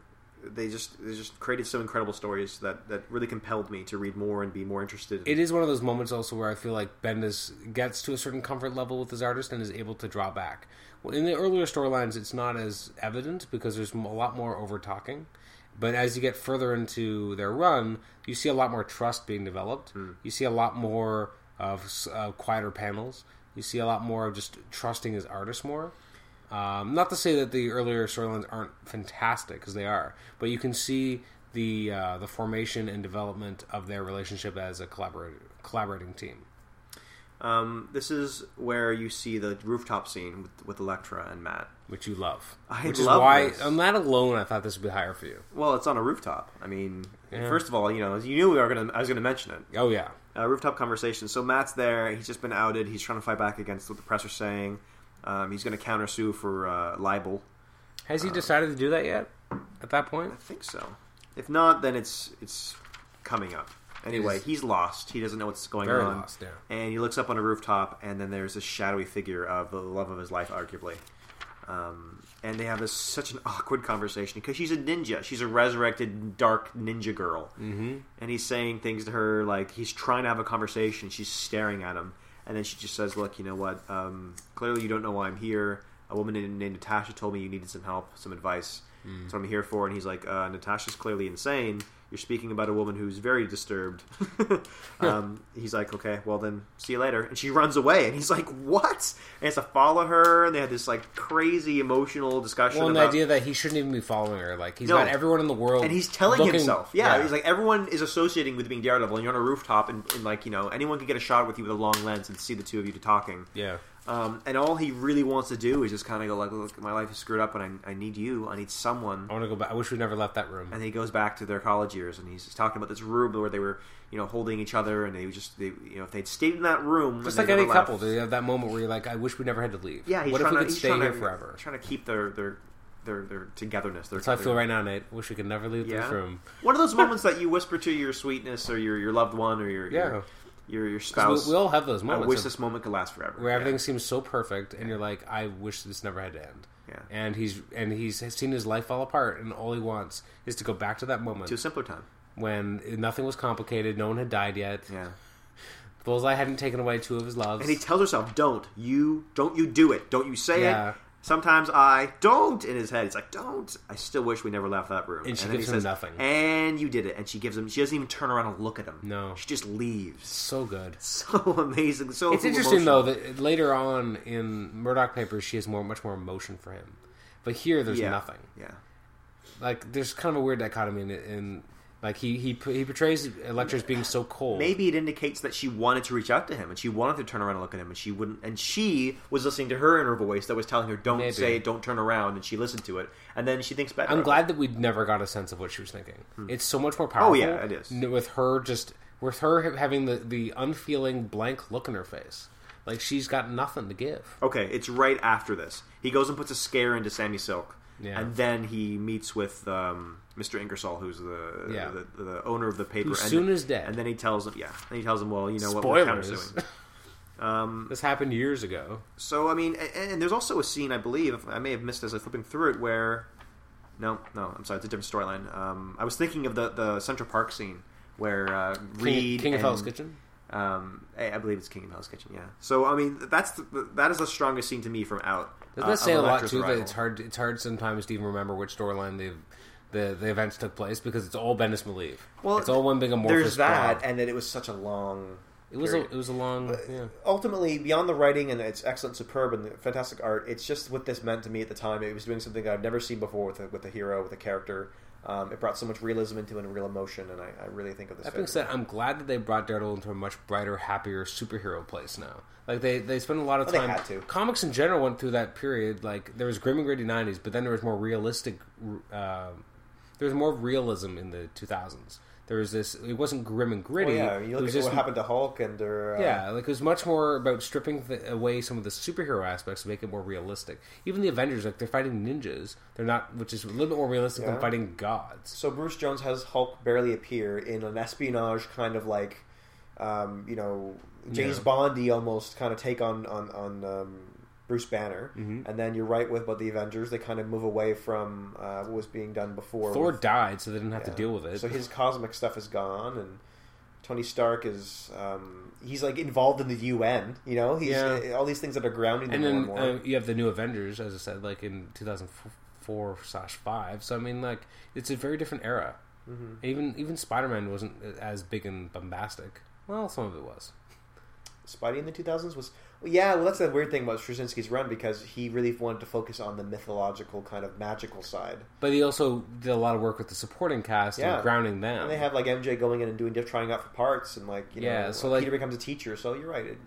It's an interesting period. And now... Daredevil, you're right, is very kind of cemented in the real. Whereas ever since the heroic age, they've gone away from that. They've much more... And especially Marvel now. Marvel now is much more, like, unabashedly... Superheroes are fun, it's big and bright, and there's some really thrilling stories in there, and sometimes they're serious, but also it's fun. Like, there's more of a sense of fun and wonderment. I'd say it really started to ramp up after Civil War. Civil War was very much like this political intrigue with superheroes. That reminds me of Captain America. All political and Captain intrigue. America, I mean, all that stuff. Now, for him, it goes back to just after 9/11, obviously. Like, it was very, like... I love that. Like, they stripped away him being involved in crazy Red Skull plots, or... Well, I mean, even Brubaker, when he made it a Red Skull plot, it wasn't the...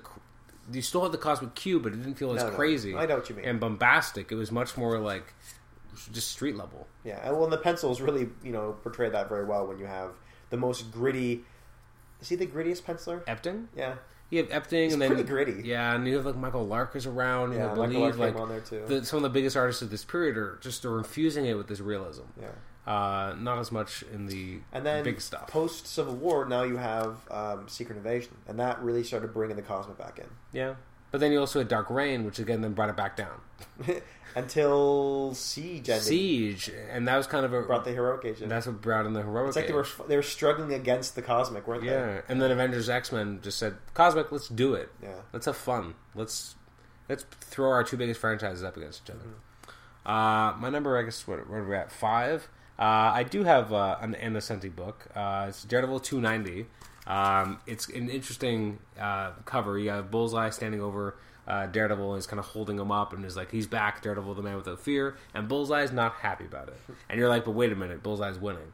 It's a messed up fight. It's basically, at this point, Bullseye has been masquerading as Daredevil to try and ruin his reputation because Matt Murdock is out of the city. He hasn't even been around. He hasn't really been Daredevil for a while. So Matt Murdock dresses up as Bullseye and fights Bullseye, who's dressed up as Daredevil. And it's messed up, but it's playing on the fact that like Bullseye is insane. And Bullseye starts losing his grip on reality because he's fighting what he thinks is like kind of himself. He's like, but wait, Bullseye has to win, but I'm not Bullseye, I'm Daredevil. Mm-hmm. And it's just such a weird fight. Like that's classic Innocenti. It really is classic. She loves to do stuff like that, subvert your expectations and play with. The artwork isn't the greatest. It's by Kieran Dwyer. It's not the strongest part of this issue. Lee Weeks would have been a much better choice for this. Lee Weeks is the best choice, but it's just a really messed up battle. Except Epting. I'd say Epting is grittier, and then Lee Weeks is almost as gritty. Like, I'll just quickly read from the last page. You have not Bullseye. Matt Murdock as Bullseye saying, "You're right, Bullseye. Trust me to do the right thing." And he laughs and he's like, "You don't know who you are. I don't know who I am. We turned out to be the same man, didn't we?" And he takes off the Daredevil mask and he's just clutching at his hands, but he's in the Bullseye costume. And it's just like this weird, he doesn't, at this point, like, he has no idea who he is anymore. And what is he? And in a few months, he'll be taking down the Kingpin. But this is the start of the road back to Matt Murdock being Daredevil. And I just always really enjoyed it. It was just such a messed up storyline, but very, very Innocenti. Well, she's also kind of seems like she's commentating on the vacuousness of superheroes. That it's all about the colors that you put on, is who you become. And a little bit, yeah. They're not really written as characters. They're just kind of plots and tropes. True. So, what is your number 4, sir? Ready for more Bendis. I'm always ready for more Bendis. Decalogue. Okay, Decalogue. This is a great story with little vignettes kind of into the character of Matt Murdock through a support group of people who feel their lives have been ruined by Matt or by Daredevil's influence. In some cases, not always the case. Is Golden Age not on your list? No. Wow. I thought you loved it. I do really enjoy it. No, I enjoy all of Bendis' run, but I just picked the ones I like the most. Okay. This, I don't know, it's just, this brought in some of that cool ninja mythology back again. I love Stick and the Ninjas. You do love Stick and the Ninjas. Yeah.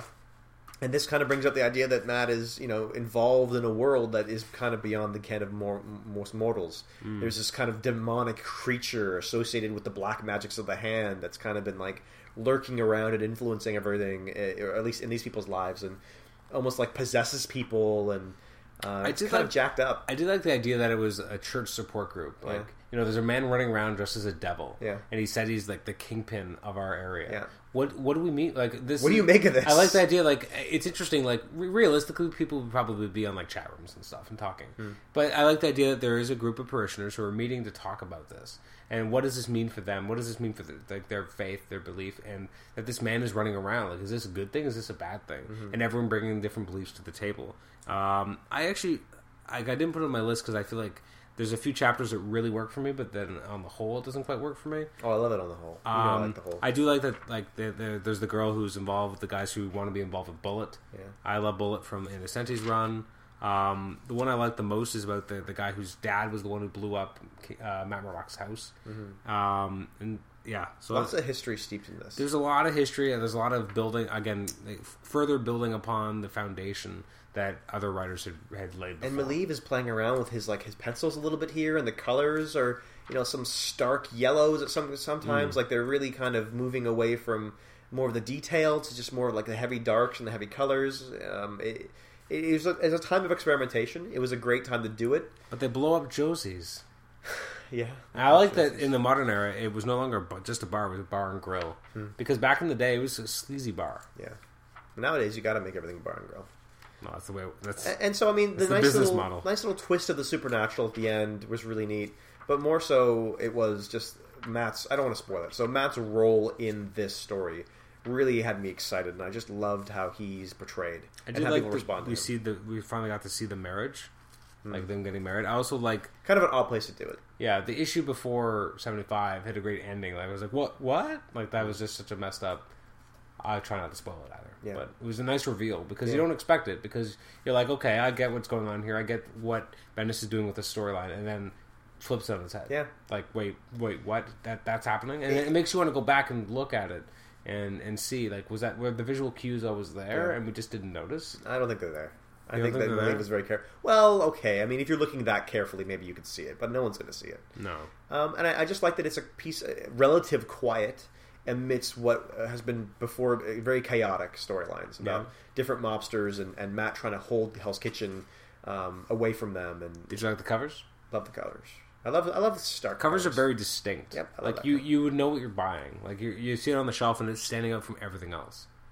Yeah, and he ties. It's called Decalogue because originally they were going to do it based on like the Ten Commandments. They didn't have the room. They didn't. I guess they decided to make it smaller, so they only had covers for a few of the commandments. So Adam has open, "Thou shalt not lie." It's not heavily tied into the commandments, but he's giving some lip service to it. It is kind of in the basement of a church. It does have this almost religious, discussing a man in a devil suit and something supernatural or dark is happening. Just creative and enjoyable. I don't want to say any more because it gives it away. So no, it does. I did like the cover to 75 is probably the most out of all of them. You like that, eh? I like white Daredevil covers. I also like white every cover. Anything that's all white or all black. I think it's Daredevil 57, but the one with like the Japanese lettering on it, and is part of King of Hell's Kitchen. No, why don't you just take everything I'm going to say later? Yeah, you're welcome.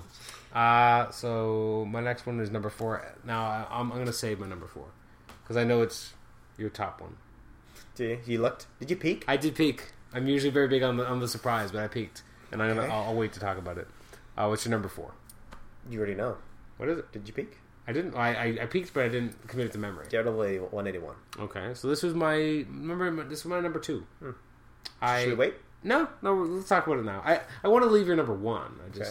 No, you talk about it first. It's your number 4, and then I'll jump in, and I'll correct you and tell you you're wrong. Oh well, I guess I won't begin then. Wow. No. What do you do?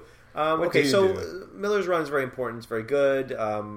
Again, he has a tendency to kind of go overboard sometimes. 181 just seemed to hit so many notes all so quickly with such power that it really left a mark clearly on the creators of comics now and in some cases filmmakers. Mm-hmm. As was seen in Daredevil. Because it's one of the most infamous Daredevil scenes ever. Even now, like, Bendis had a great run. Are there any real iconic moments that you're like, this needs to be in a movie? Yeah, the rooftop scene with Daredevil and Elektra. Okay, besides that, and that's very contingent upon already having Elektra be around or having already established that kind of story. But I mean, there's just so much iconic imagery that's in this issue. Well, in particular, the death panel where Bullseye kills Elektra was voted when Marvel did like top images of all time or something. It was voted like number 3 or something. Yeah. So clearly, very well remembered, very iconic, and it's for a reason because it's really creepy and very disturbing and a little sexual. Yeah. When he's murdering this woman, and it's all told from Bullseye's perspective.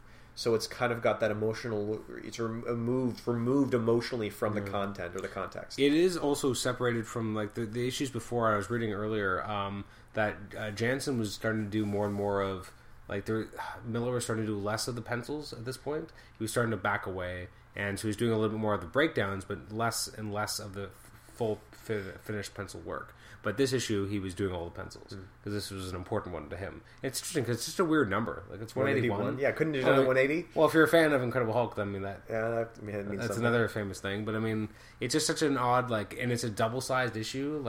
And I believe the book, I can't remember. No, never mind. When Frank Miller started writing the book, it was bi-monthly. No, yeah, every 2 months, and then it became monthly after like 3 or 4 issues. So it went from being a book that came out 6 times a year to being 12 times a year. And then you have this issue, and it's just... I mean, you're right. It doesn't exist without everything that came up before it. It's brilliantly builds on the last year worth of story. It's another one of those things you really can't talk about in a vacuum, but people often point to it and say, look, this has significant meaning. Of all the other issues, the ones before and after, this really impacted me. It does give you enough to go on if you read it on its own. Yeah. It's a fully realized story. It's double-sized, so it helps. But that's a big part of it. But it also is, like, if you've been reading all the other stuff, I mean, if you've been reading all of Frank Miller's written work on Daredevil, I mean, it's so much more than just the issue. Because, you have this lead up, you have this relationship with Elektra, this tugging back and forth that Daredevil just can't let go of her, and the idea that in Bullseye coming out of prison and taking his job back to be... Yeah, for those of you who don't know, that's exactly what happens. The Kingpin's hired a new assassin. It's not really about Daredevil at all. No, it's not. That's why it's told from Bullseye's perspective, yeah. right? And so Bullseye wants to find this new assassin and wipe out his competition, get his job back. So it's about him stalking down Elektra, killing her in cold blood, which again is almost done panel for panel in the movie. And then what's different about this than the movie is that Elektra crawls to Matt's doorstep and then dies in his arms. Yeah. And then it's not told from Matt's perspective, so you don't really get a moment of emotion or his reaction to it. It's immediately back to Bullseye, and then it's about Daredevil tracking Bullseye down, having a fight with him over this horrible murder, and then letting him fall on his back and basically paralyzing him. Mm. Well, plus, it's the first time that anyone really figured out that Daredevil is Bullseye. Well, actually, that's not true. Daredevil is Bullseye? Sorry, Daredevil is Murdock. I know. It's actually not the first time, because a lot of villains actually already knew that. But it is an important moment, because at first, Bullseye doesn't even believe it. But what matters more is that Bullseye knows. That's the scary thing, If Stiltman finds out who you are, you'll hear him coming. Although Daredevil kind of figures it out and is able to then convince Bullseye that he's wrong. Mm-hmm. Their last battle is so deliciously brutal. Well, that's the trademark of Miller, right? It's every hit is so vicious. Yeah. No, it's very true. And what I liked about it as well is that, earlier in Frank Miller's writing, you had the issue where Bullseye was sick. He had basically a tumor, I believe, and he saw everyone as being Daredevil, and he was going crazy. And Daredevil had the option to let him die, and he didn't. He saved his life. And then I believe one of the detectives that he was working with was like, "It's on you. Yeah. The next death is your fault." Yeah, and so Matt really feels that at this moment, and that's why he lets him drop. He's like, "I saved you once. You killed my girlfriend. What's he say to him before he drops him? You'll kill no one ever again." Yeah, because that's his fault. And that's the idea too. Did he think he was going to die, or did he think he was just crippling him?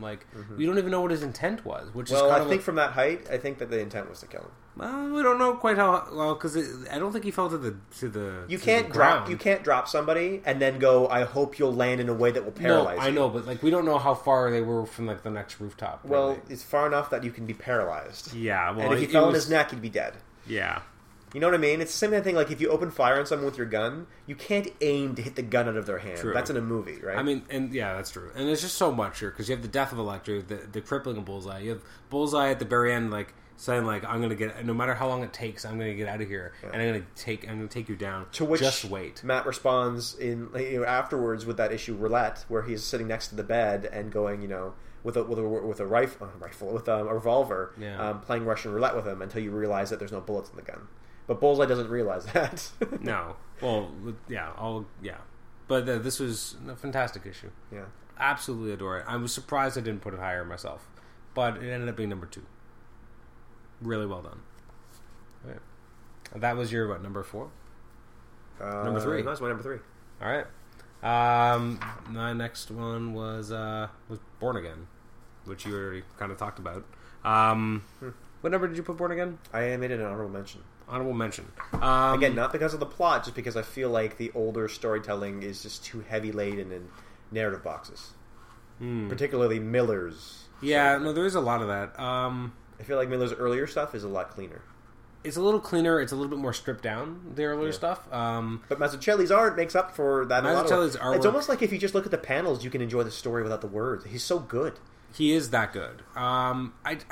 This is the climax of everything with the Kingpin had ever really been going towards. You thought that you kind of finished that with Miller, but then now that he's come back, it's like I had one more Kingpin story I needed to tell, and it's so much better than ever before. And the fact that they keep wanting to make this into a movie, you can't really make it the first movie, so it has to kind of be a second, which is always what hurts Daredevil. Because everyone wants to make this a movie. I don't know. Why couldn't you? For the people who saw the first movie, they don't need anything else. They know Kingpin is. For people who don't know Kingpin is, how hard is it to believe? It's not, but it has to feel earned. Yeah, I guess you're right. It has to feel like this is the culmination of something. It is important that there's a history between the two of them. And it'd be so hard to do in a movie because, Karen wouldn't really work. because you have to have her coming back means something. And you know what? Batman just kind of did this anyway with Dark Knight Rises. It's about him being broken down by his greatest enemies and like not knowing if he can make it back up again and then being redeemed. Yeah, but this is stronger than that. It is, but I think that if they were to consider it and go like, if Batman has recently done a story at least in thematically similar, should we do it? But at the same time, like in a lot of ways, this wouldn't make a good movie because he doesn't really win.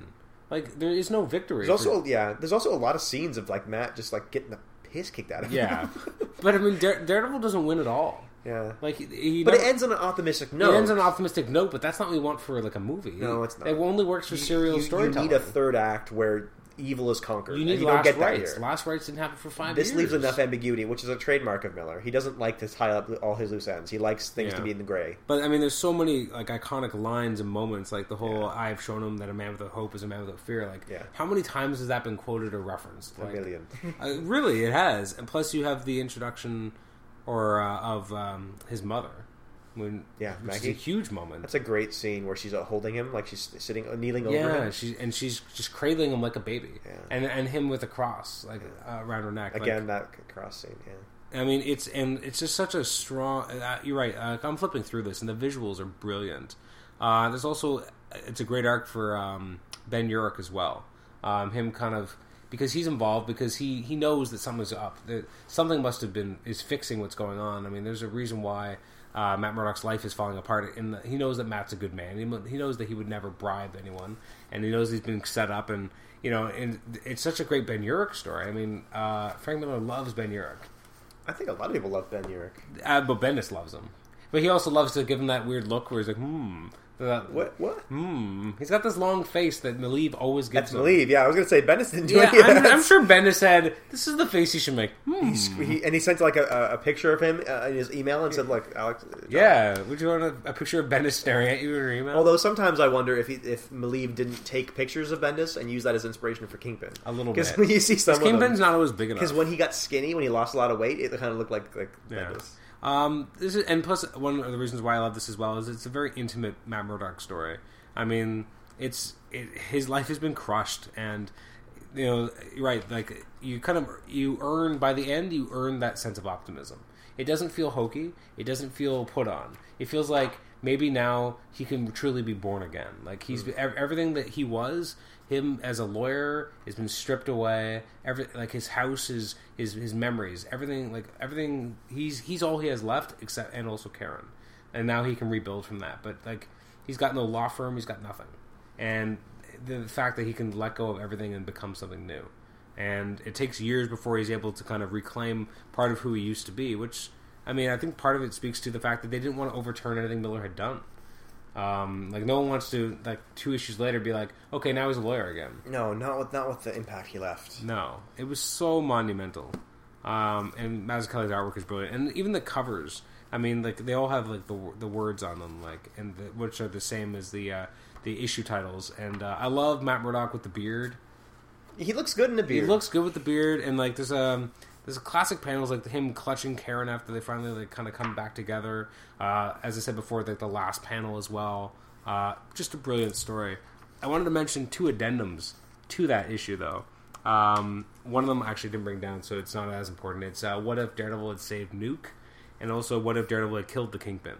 And they both kind of use Born Again as this jumping off point, and they're really good stories. And they're fun. The What If Daredevil Killed the Kingpin. It was the second issue of the second volume of What If in in '89. It even says from the monumental Born Again storyline. And it's written by Danny Fingeroth with artwork by Greg Capullo, who's having a renaissance of late on Batman. Really well done, really interesting story. What if he'd done something differently? What if at the end, I mean, Daredevil basically kind of goes crazy because he never really gets that moment where he gets to kind of put his life back together. Instead, he kind of goes crazy because he shoots Kingpin and kills him, and it destroys him. And at the end, Richard Fisk ended up becoming the new Daredevil. And it's really interesting, and it's a fun read. And I really dig it. So that was, I guess, my number 3 was Born Again. Okay. And I'm so glad I have it in the hardcover. Yeah, that hardcover is nice. And I don't know people who follow collections threads or whatever, but they recently announced that the Daredevil Omnibus, the first volume, which is all his original Daredevil stuff, not including Born Again or any of the Elektra stuff that came after it, is going to be reprinted shortly, probably in September or October. So, I mean, it sold out fast the first time. I can't recommend it enough. It's spectacular work. And hopefully they'll reprint the second volume at some point as well. What's your number 3? Oh, that was Daredevil 181. Yeah. Number 2. Number 2? Kingpin of Hell's Kitchen. Kingpin of Hell's Kitchen. Okay. Why?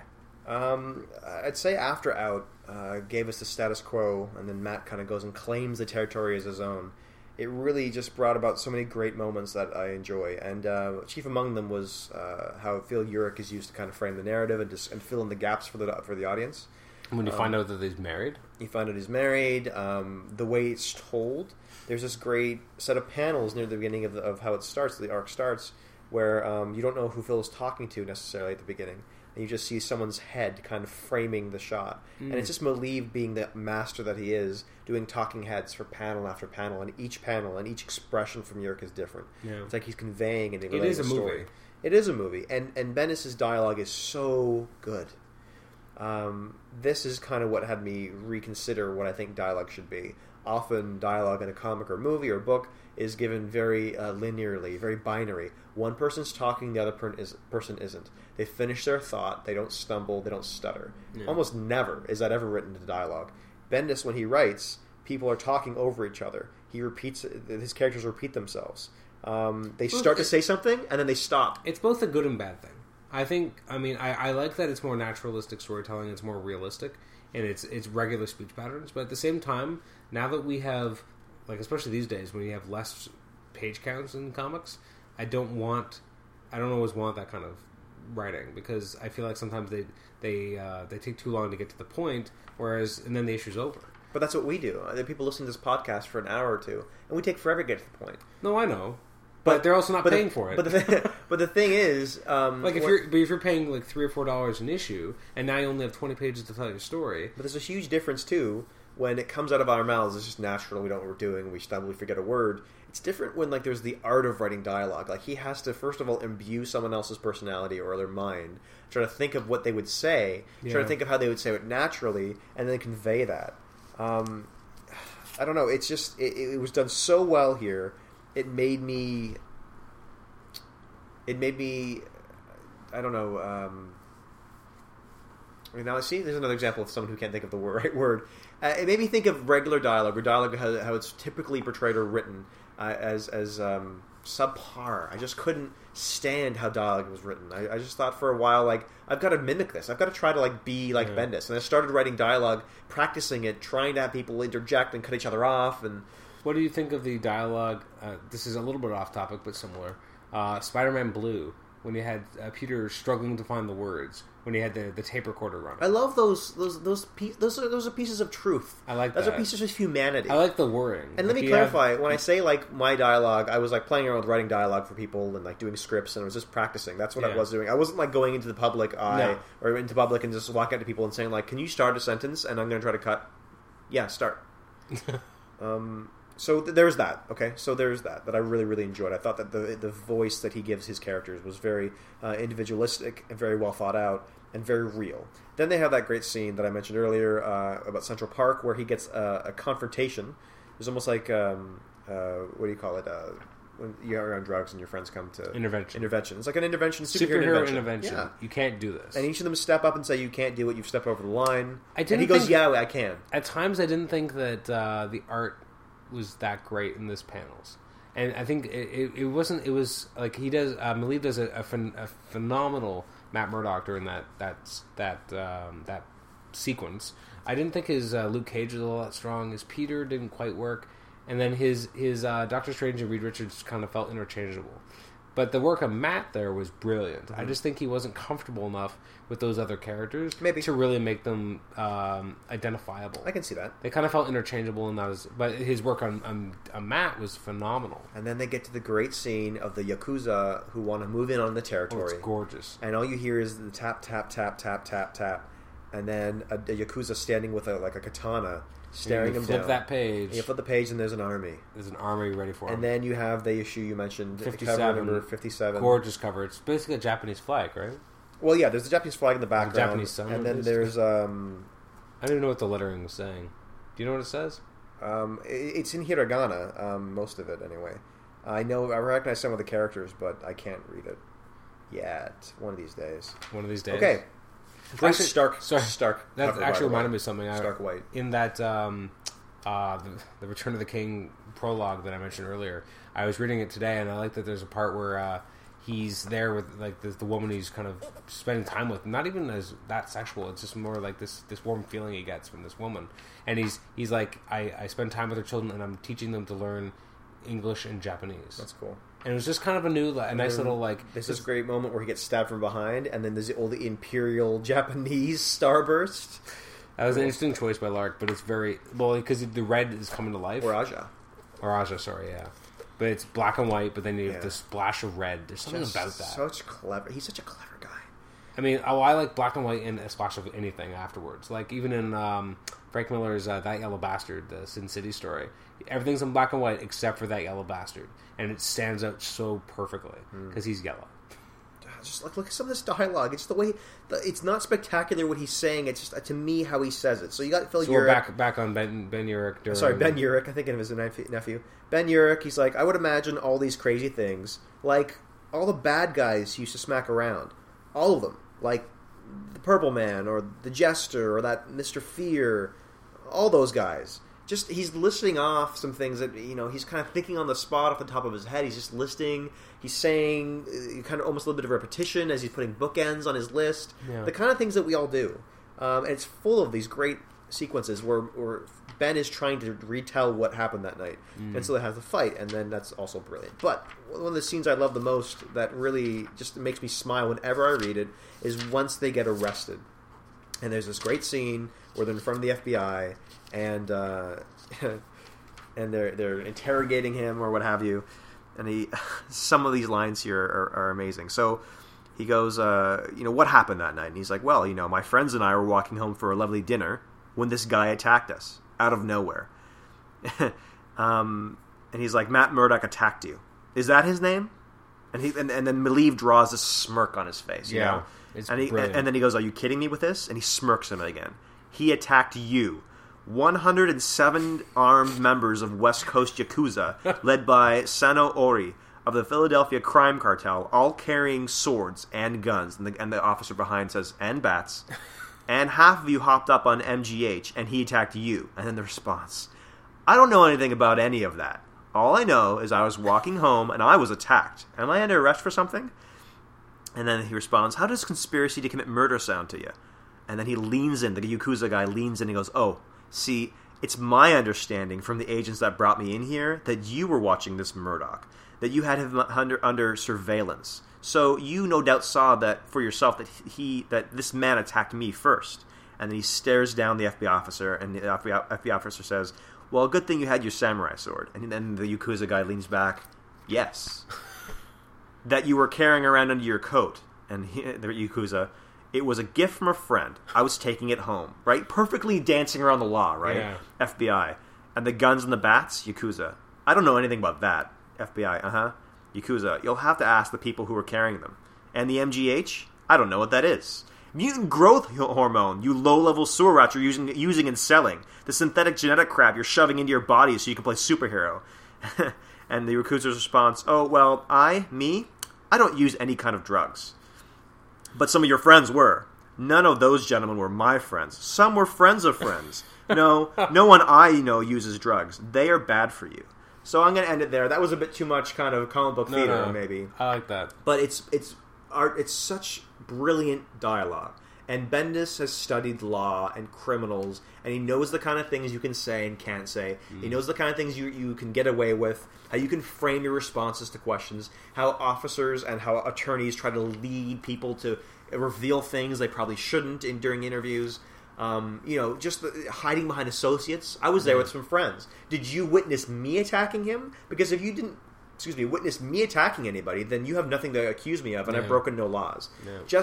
It's his deft handling of the law and the legal procedures. The dialogue was masterful. Maleev's conveying of these characters, believable way to convey them, framing of sequences. It transformed the way I saw comics, how I saw superhero comics and crime comics.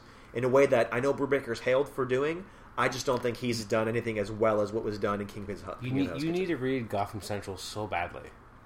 Like I've read some of it, but I have not read enough. You've only read one issue. That's not enough. But what it is really is that I don't like Gotham. I like New York, yeah. and I like Daredevil. So that's the thing that kind of is the stickling point. That I don't really care about what happens in Gotham or to Batman and his family. It's not about Batman's family. I know it's about Gotham. It's with the police officers. But because when I read Gotham Central, it is Law and Order. I'm sure it's good. It's law. Well, it's not. But I would be more inclined to read Criminal.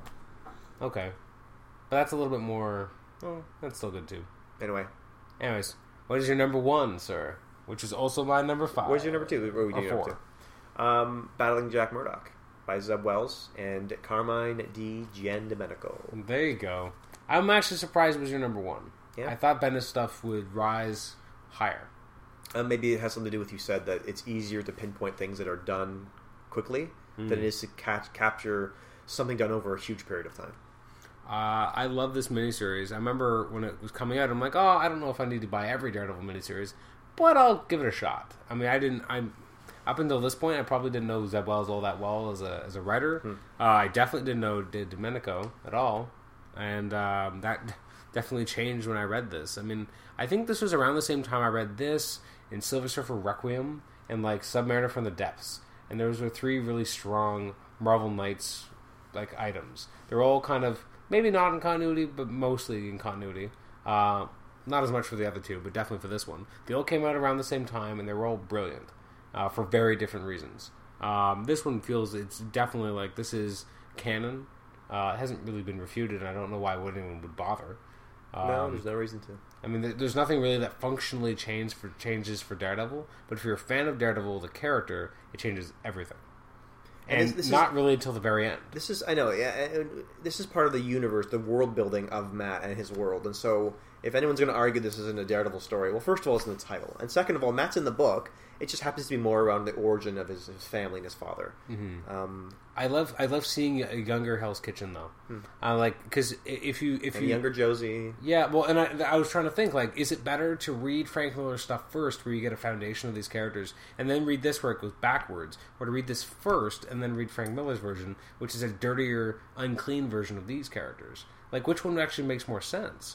Which one feels more right? Which one is less sad? Because, I mean, Josie is this beautiful young woman, and then we only know her as this very different person. And I like that we're seeing that, like, this is what Hell's Kitchen does to people. It destroys people. It's a meat grinder. It's a meat grinder. It brings you down to this dirty, dank level, and you could start off being this beautiful, wonderful waitress, and with believing that the world's going to be this bigger place, and it could be anything but that. And it's just so tragic. But I think part of what makes it more poignant is if you've already read the Frank Miller stuff. If you have the sense of what the world's going to look like, and then you get to see what it used to look like, it means more. Does that make sense? I don't know if it matters. I think what you're saying makes sense. I don't know if it... Yeah, you're right. It probably doesn't matter, but it meant a lot to me as a reader. Okay. And it's what made me care more about the world. You could read this without having read any Daredevil comics. You could read this after Miller. You could read this before Miller. It's hard to say how exactly where, in which context or in which chronological, order of reading will have the most impact. All I can say, and all we probably should say, is taking on its own merit, taking it kind of without anything else. It has a wonderful beginning and a middle and an end. It has wonderful characters, believable characters, heartfelt. You care. You crack a little when they crack. You cry when they cry. It's a great Jack story. It is a great Jack story, but it's also a story about Hell's Kitchen. It's also a story about Josie. It's also a story about Matt. I mean, they all have parts in it. And without taking one of those characters out, I couldn't imagine this is the same story. So that's how you know that they're important, if you can't take them out. Oh, yeah. They'll add something important. And Carmine's pencils are so... He's a brilliant illustrator. And, like, the fact that each cover is from, like... each issue is a round of this fight. Yeah. Like, it's all set in this last fight. It's all about Jack's fight. It's about his life. His life has been a fight. His life has been a fight, and it culminates in this final one. But you get to see him more as an actual genuine father who cares for his son, and not just the guy who hits him. Yeah, and he really does win. Like, he is a winner at the end. Yeah, he wins. Goes out on a high note, and At least it's a personal win. It's not necessarily what everyone thought it was, and that's the thing that he's able to do. That Zeb is able to do with this. He's able to take something that up until now was only a moment of tragedy and loss and turn it into a win. Well, it was a bit of triumph. Not for Matt. The way Matt saw it. Well, Matt he saw the triumph of his dad winning, and then he immediately lost his father. So yes. yeah, right. It's a moment of triumph immediately couched in tragedy. But it's not complete tragedy. It's more. It's and he still has that memory. It's always been to Matt a triumph of sure, my father gave me this gift, but he never knew what his father's dying wishes were or his thoughts. True, but even like Daredevil Yellow, like there's the sequence of his dad winning. Like that's always been such a huge moment of triumph. I know, but I'm just saying what this does is it takes and adds more narrative, more layers, more depth to that victory. Like, because Daredevil's not Batman. Because he can still look at the greatness of Up moments. until now, who cares that Jack, besides Matt, no one cares that Jack won. Jack's dead. Why would Jack care? Like, okay, Jack did this for his son. Yeah. But up until this moment, there's been nothing about that victory that was good for Jack. After reading this book, even if he dies, it doesn't matter. Yeah. Well, and that's kind of the last page is all about that. Like, he doesn't like he's accepted it in a way that the win at the end of this isn't that he won that fight. The win is that he won his son, and that is the victory that Jack had, rather than the victory that he gave his son. All you've seen till now is how it made Matt feel a little bit happy before he felt like his heart was torn out. Yeah. So the ending, as much as it is tragedy, it feels very hopeful because it's okay. He did right. Yeah. Like he struggled. As you said, like his whole life was a fight, and at the end of the day, he did right by his son. And he's a hero, and it gives Matt. I mean, even though Matt doesn't know it, at least you, the reader, know that there is hope for Matt because up until now, as Miller had portrayed it, you got his father who was a bum, who was a drunk, who in one final moment before he was killed for his ignorance and for his stupidity, managed to win a fight for his son. But other than that, he's still a mook and a bum, and all we know is he was drunk. Relatively well-meaning. But ultimately, for Miller's portrayal, Miller's portrayal is a little darker. He's not a bad guy, but he's a screw-up. Yes. And then you've got this absentee mom who left the family, and it's like everything was a mistake. And even in this story, when she says that it was a mistake, what we did was a mistake, and he's like, Matt was a mistake? Like, even Matt? And then, Josie, I don't even touch that. But, I mean, so you have an absentee mom who leaves and kind of goes into worship of the Lord and her nunnery. Leaves him alone and only kind of comes in moments as a guardian angel, and a dad who was well-meaning but was a loser ultimately. But he knew that.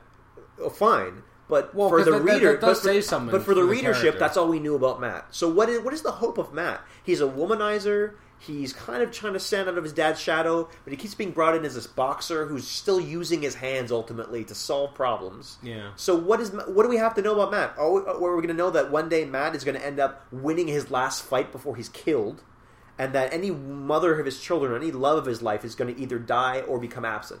That's all we know based on the sins of the parents. Yeah. But this book turns it around and goes, you know what? Maybe in the end, Matt will die as we all die, but he won't necessarily have died a loser who just happened to win one last fight. He'll have actually lived as a hero who died fighting. Yeah, you're right. That's an important distinction. It is a brilliant book. I'm actually quite sad it never came out in hardcover or oversized or anything because I'd buy it again. I would buy it again. Yeah. I own it and trade in singles, and I buy it in hardcover.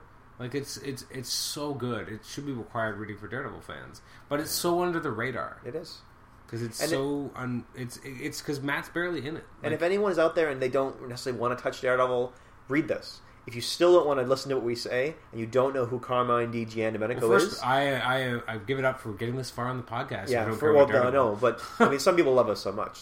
I mean, even if they're just listening out of interest, look up Magneto Testament. Look at any of the other projects that he's done.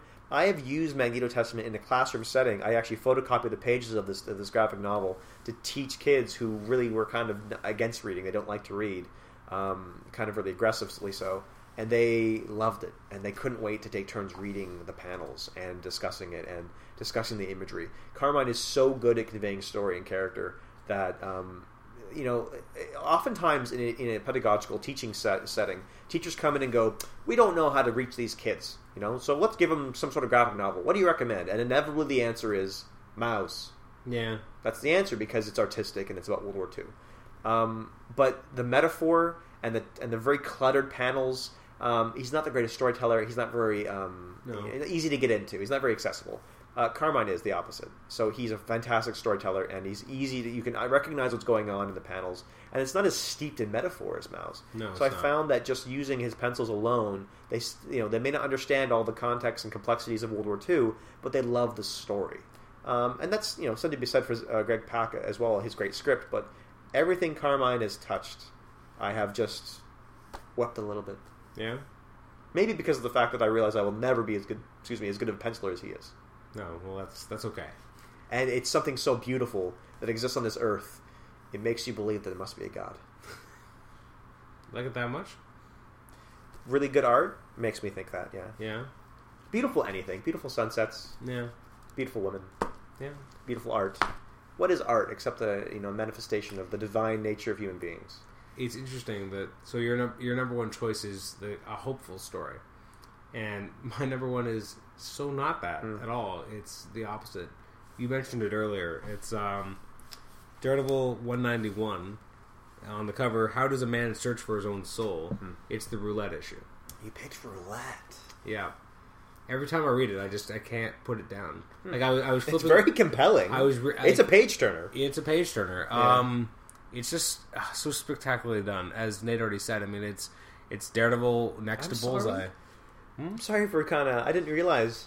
What? I would have never said this if I knew it was your... Why are you apologizing, though? Well, because I don't want to step on your toes. Oh, well, I didn't say anything, because I wanted to leave it as a surprise. You should have given me, the cut it out. No, you brought it up organically, so there's nothing wrong with that. I've always loved the roulette issue. It's extremely strong. It's surprisingly intimate. I mean, a lot of what Daredevil stories were very action romps, and I mean, there was obviously an emotional core that Frank Miller had going on through it, but this issue just strips it all away, and this is just two men, well, one that isn't really conscious, and we don't even know what he's thinking, and I always kind of wish that we didn't know. Like, I think in Thunderbolts, doesn't Bullseye say something about when Daredevil was prattling onto him one time about a kid or something? There was a mention, I think, in... Yeah, I think they do reference and this. that kind of cheapens it for me a little, because I always like the idea that we don't know if if Bullseye is really awake, or if he's really cognizant of what's happening, or if really he's just... Don't we see his eyes? We see his eyes. Yeah. He's awake, but how much trauma has he had? Is he really comprehending what's happening? And we also don't know necessarily how much Daredevil's actually speaking, because it's all done as narration. Would you like to have had this the final scene in the movie? When Bullseye's in the hospital? No. Or did you like that scene where he caught a fly or something, apparently, with... He threw a syringe at a fly? Yeah. It's an interesting issue. It's basically the idea of what is the impact of Daredevil and Bullseye in their fights on young, impressionable youths. And the idea of... I mean, it's very soapboxy. It's very, this is the influence of violence in people's lives. And if people think violence is okay, basically Daredevil ends up beating up this little kid he's who idolizes Daredevil. This kid creeps out and he sees his dad basically involved in a drug deal or an underworld deal, and there's a gun there, and then Daredevil comes in and he kind of beats up the dad a little and takes the gun away, and this kid is so traumatized with this because he idolizes Daredevil. He pretends to be Daredevil. He acts out as Daredevil. And so he keeps watching this video of Daredevil and Bullseye fighting. He's like, kind of like what we see later on in Wake Up. Yeah, and he's like, Papa's bad, or Daredevil wouldn't have hurt him. And if Papa's bad, so am I. And it's really disturbing and upsetting. And the idea that that even though that battle happened and it was long ago, it's a constant battle that he's seeing. And so eventually, this kid shoots someone, and it's just his life has been so messed up by violence. And Daredevil can't even blame just Bullseye. He's like, you and I are both to blame in this. We gave this template that he got drawn to, and then you also have Daredevil explaining a bit of his origin and his dad was a bit of a screw up as well. And you also get that the flashback to he comes home and he's like, I fought back, and his dad well, I guess it's more of a slap, but that's kind of a backhanded. Is his fist closed or open? I think it's a closed fist, actually. No, it's open. Is it open? So it's a backhanded slap. Yeah, but he slaps his son, and then seeing it in a vignette like this, it makes Jack look like a more of a screw up, like a bad guy, a little bit more of a. Whereas bad at least guy. in the context of Man Without Fear, it portrays him in more of a heroic light. It has a little bit more heart, and that strike and as soon as he strikes him in Man Without Fear, it pans over to the alcohol bottles. Yeah. So it's kind of like, well, maybe it was not all Jack's fault. But in here, there's no alcohol. Not that you should bottles. ever blame abusing spouse or children on alcohol. That's not acceptable. But I mean, like you have him, like he's got a lot of stubble. Like you can see that he's kind of down on his luck. Wild eye there. But in this story, like you don't. Usually when you tell the origin, you go from that and then you show him explaining why he wants him. And you still have a little bit of that here saying, like, I want a better future for you. But they cut away from it so quickly because then it gets to the meat of the issue, which is basically him saying, like, it just comes down to the two of them. And it doesn't matter what he does. It doesn't matter how much he hates Bullseye. And he's got this gun at him and he's been clicking it through, like, Russian roulette the entire issue. And he's got it up to him. And he had this great artwork by Miller as you get closer and closer in on Bullseye's eye. And when it comes to the final fatal act of ending you, and he pulls the trigger and it's just click. My gun has no bullets. I guess we're stuck with each other. And it's just always been such a strong story. And it had to end that way. If there was a single bullet in that gun, Daredevil would be a villain. Yeah, you're right. And it's the idea that, again, it works so well because you don't know exactly what Bullseye's thinking. Is Bullseye in his right mind right now? Is he scared for his life? Well, this is kind of the bookend to 181, where you don't know what Matt's thinking. Yeah, no, you're right. You can kind of guess from the fact that he's cradling Elektra, but taking away his narrative voice in that issue kind of alienates the reader, and in this way, it's alienating Bullseye. Yeah, or the reader from Bullseye, and it's chilling, and especially I'm a big fan for Empty Black Spaces. I mean, they did that, and I've talked about it before in the Fantastic Four issue where they told Reed Richards that that his second child basically was miscarried. So I mean, it's all black, and just in the middle you have the framing of, I guess, the window, like the light from the window, I guess, or a door, something, or a door, or something's framing, and it's just Daredevil and Bullseye sitting next to each other, and it's just haunting. But it's extremely well done, really gripping, and I don't know, and I like that cover too. How does a man search for his own soul? A lot of white space used in the issue as well, which didn't happen as much in a lot of Miller stuff, but it's quite. I think it's actually whenever he's with Bullseye, there's him and Bullseye are in color and everything else is white. So there's juxtaposition of, like, I guess the darkness, which is, I guess, them, or color and light, and whereas everything else in the issue has full backgrounds for the most part. But it's only the two of them. Maybe it may be. It was obviously white intentional, light, or it could just be starkness. Yeah, it could be emptiness, right? It could just be like the place doesn't matter. They're in no place. They're kind of in a state of mind. Okay, that's cool. And so I went back and forth a lot on what was my number one. Was it 191, 181, or Born Again?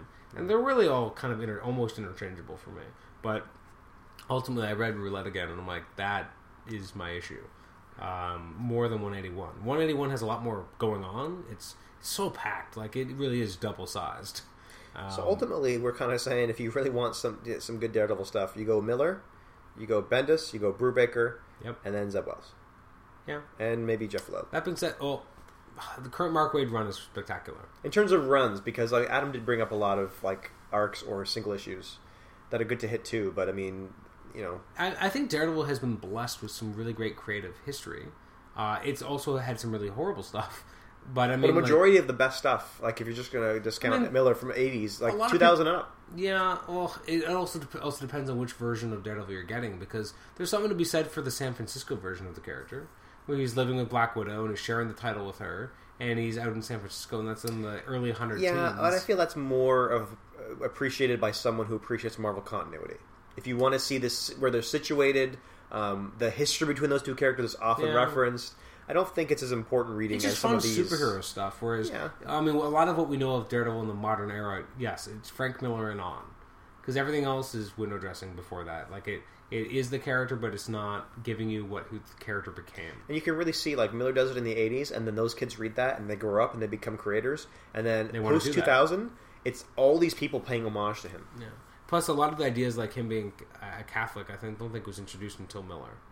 It's a good thing that we're bringing up this on our St. Patrick's Day episode, because the Irish Catholic connection in Matt Murdock. Yeah, plus he did date Gloriana O'Brien. Well, there you are. Gotta love her. I think she died. it really bothers me that I can't remember if she died after the podcast, I'm sure you can wiki it. Oh, it'll be the first thing I do after the podcast. Anyways, thanks for joining us. This has been episode 62 of Comic Shenanigans. Now, we do have an Android app now available for Comic Shenanigans. You can go to comicshenanigans.podbean.com/mobile, and if you do that on your Android phone, then you'll be able to add the application and put it on your phone. So that's new. I'm still working on getting it. Actually, sorry, that's not Android at all. I'm so sorry. Is that iOS? That's for iPods and like iPhones. We're still working on Android app and getting that ready. You can also obviously email us at comicshenanigans@gmail.com. We got a couple this past week, so thank you very much for those who sent those emails. They're really much appreciated. We've been getting a little bit more action on some of our threads on HC Realms, so thank you to those who've made comments as well. We always appreciate any kind of feedback and support, so we can try and make the show better. Anything you guys want to see, always let us know. You can also like us on Facebook as well. Anything you wanted to add in closing, Nate? No. Nope? Okay. Well, thanks again for joining us. I'm Adam Chapman, and this is Nathan Struck. Thanks again for joining us. We'll see you next time.